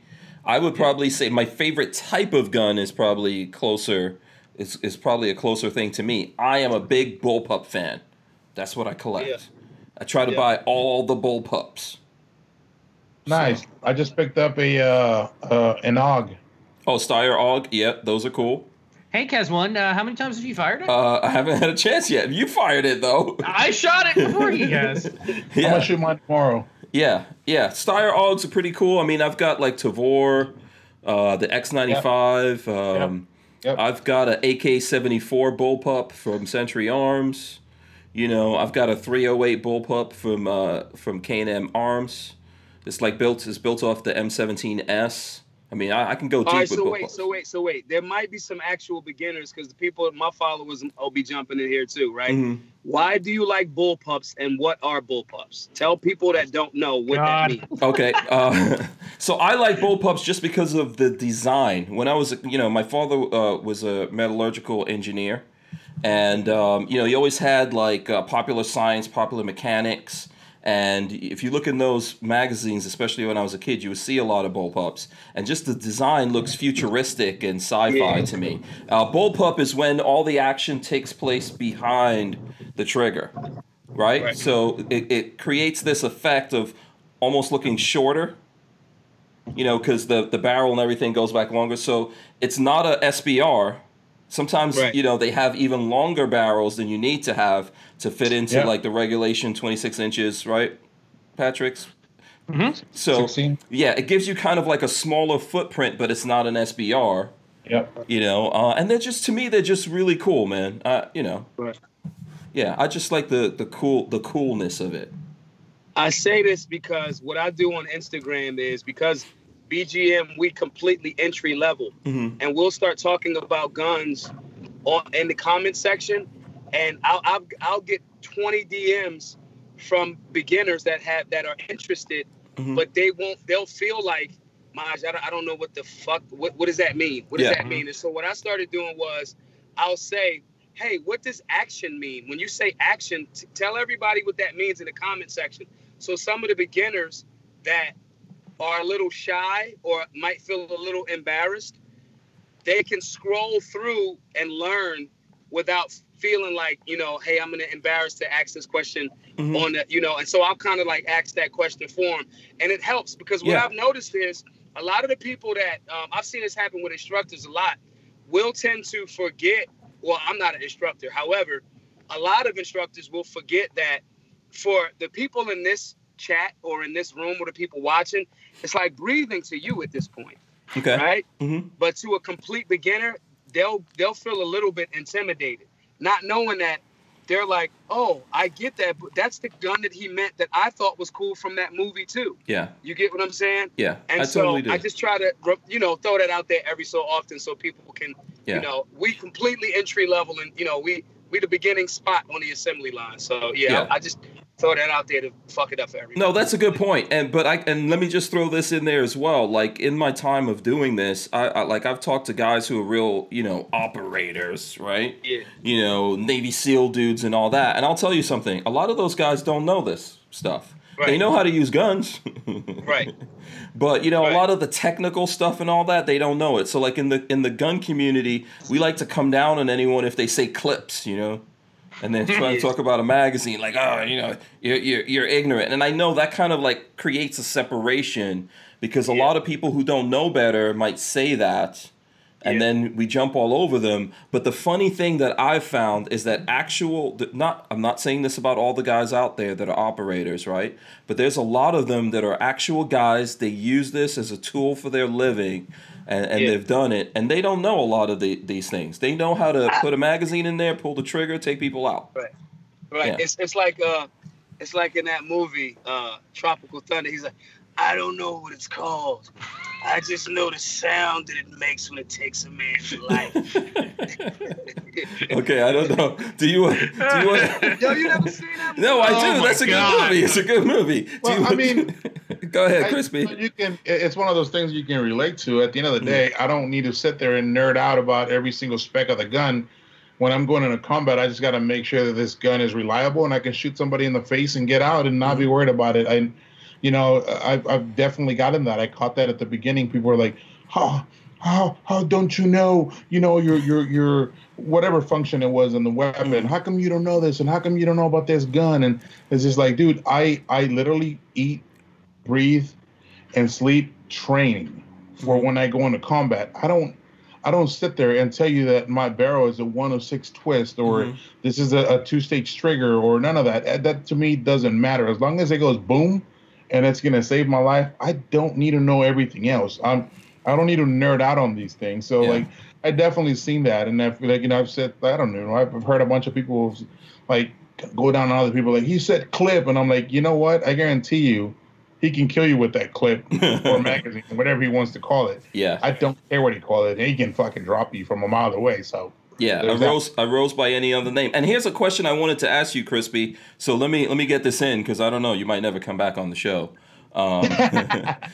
Do you think, as someone who's done it and everyone knows you for something that you went through, do you feel like a lot of people in the gun community fetishize what you are and a lot of guys like you? Fetishize is what Lola's trying to tell me to say it properly. No, I know what you're saying. Yeah.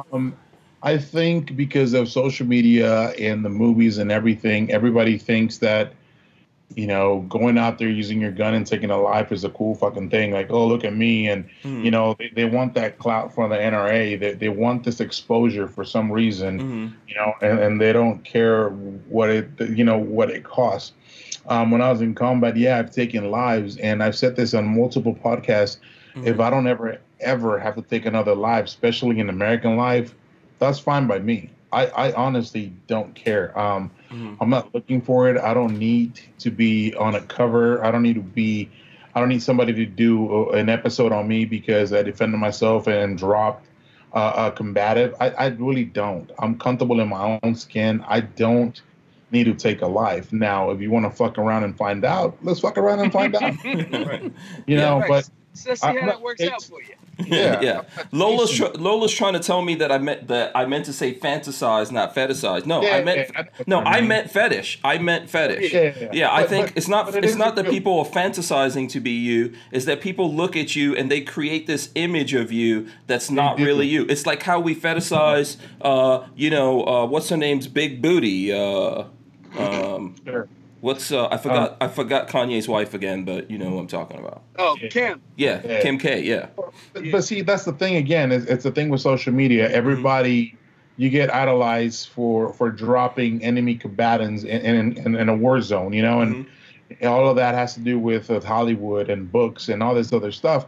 Don't get me wrong. I'm proud of what I did. I did all that shit, but you don't need to know how many I dropped, when I did it. Like, to me, that shit doesn't matter. Like, we sit down by a campfire and you want to know, I'll tell you all about it, but I'm not going to put it out on social media like that. And I have before. But I just feel like all these kids want to live at that life, but a lot of these kids probably don't know how to deal with it. I mean, if you do take a life, I've seen dudes that taking lives and can't deal with it. So that comes to it too. Yeah, it's cool. Look at me, John Wick, dropping people left and right. Oh, he moves on. It's a movie. But, when it comes to real life, you don't know how you're going to react when you take another human's life. Like, because at the end of the day, it stops there.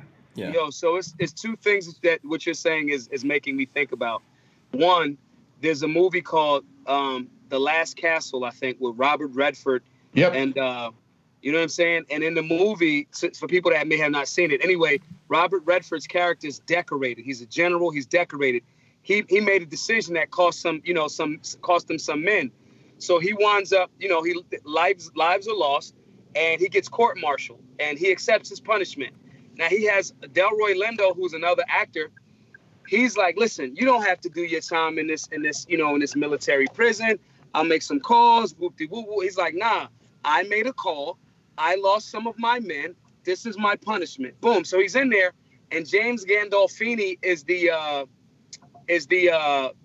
warden in this military prison. Mm-hmm. And so he's got all of these memorabilia and so forth and so on. And the MP, he brings him out from, right with the gym pop. He's like, yeah, the warden wants to meet you. And in the warden's office, he has all of these antique weapons and all of this cool guns and stuff. And the MP says to Robert Redford, as he's waiting for, James Gandolfini, he says, you must like all of these weapons, sir. He's like, first, don't call me sir. First of all, I'm a prisoner just like you in here. And he's like, second of all, no. He was like, anybody that collects this many firearms has never seen combat. He's like, they've never seen it. These are things or memories of death, in essence. And he's like, nah, I'm good. I don't actually collect guns, And so, and of course, James Gandolfini. I do. Huh? I do. Yeah. Right.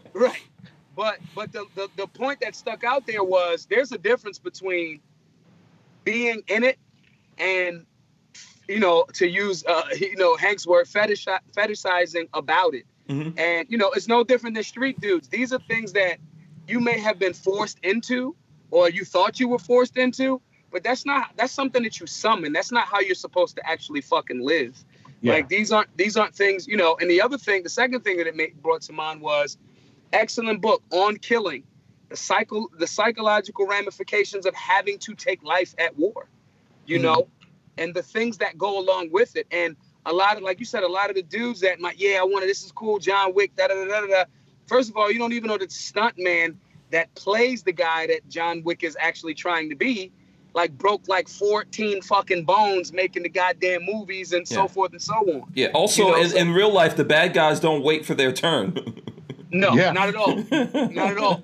And all of that cute shit, when dudes, again, all of that cute shit, when there's somebody that lives 2 doors down from you that has an issue with you and they waiting out in front of your house at 4:00 in the morning while you're trying to go to work, those are actually real life scenarios that don't look glorified and shit.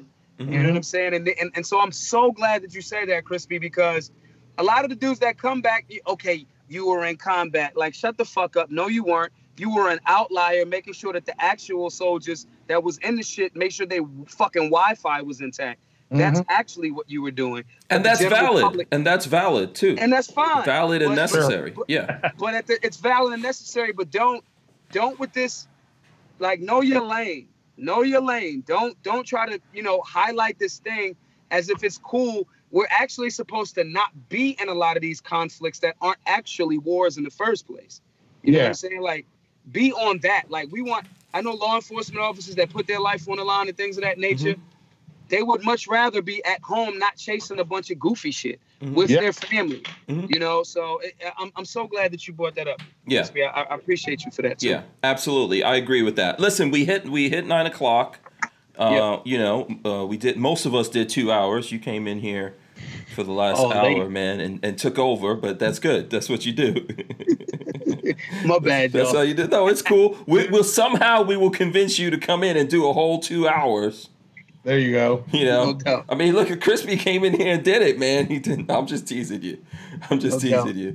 Listen, I really do. I enjoyed this conversation. I think everyone out there enjoyed it as well. I do want to wrap it up here. Obviously, like Babyface, he's tired. Everyone's been working and doing their thing all day. We got to take this down. We got to let him go eat something, and these guys as well. So let me just do this real quick here. Go around. Babyface, if people out there want to follow up with you, how can they do that real quick? YouTube.com/babyfaceP will get you directly to my YouTube channel. Yes. Maj, Crispy, go subscribe to Babyface P on YouTube. Okay, do me a favor. Let those people see that. Maj, how can people support you, man? They can support the work that we do at Black Guns Matter, GoFundMe.com/Black Guns Matter. And outside of that, I want you to follow all of these gentlemen, subscribe to their channels, learn and share. We are being shadow banned for pushing for freedom. Make sure that you're sharing these guys' information. Don't make sure that you're listening to what's being said. And if you want to, chop it up about anything, if you're going through something psychologically during this time, DM me at Maj Toure, MAJTOURE. I'll send you my phone number. We can chop it up.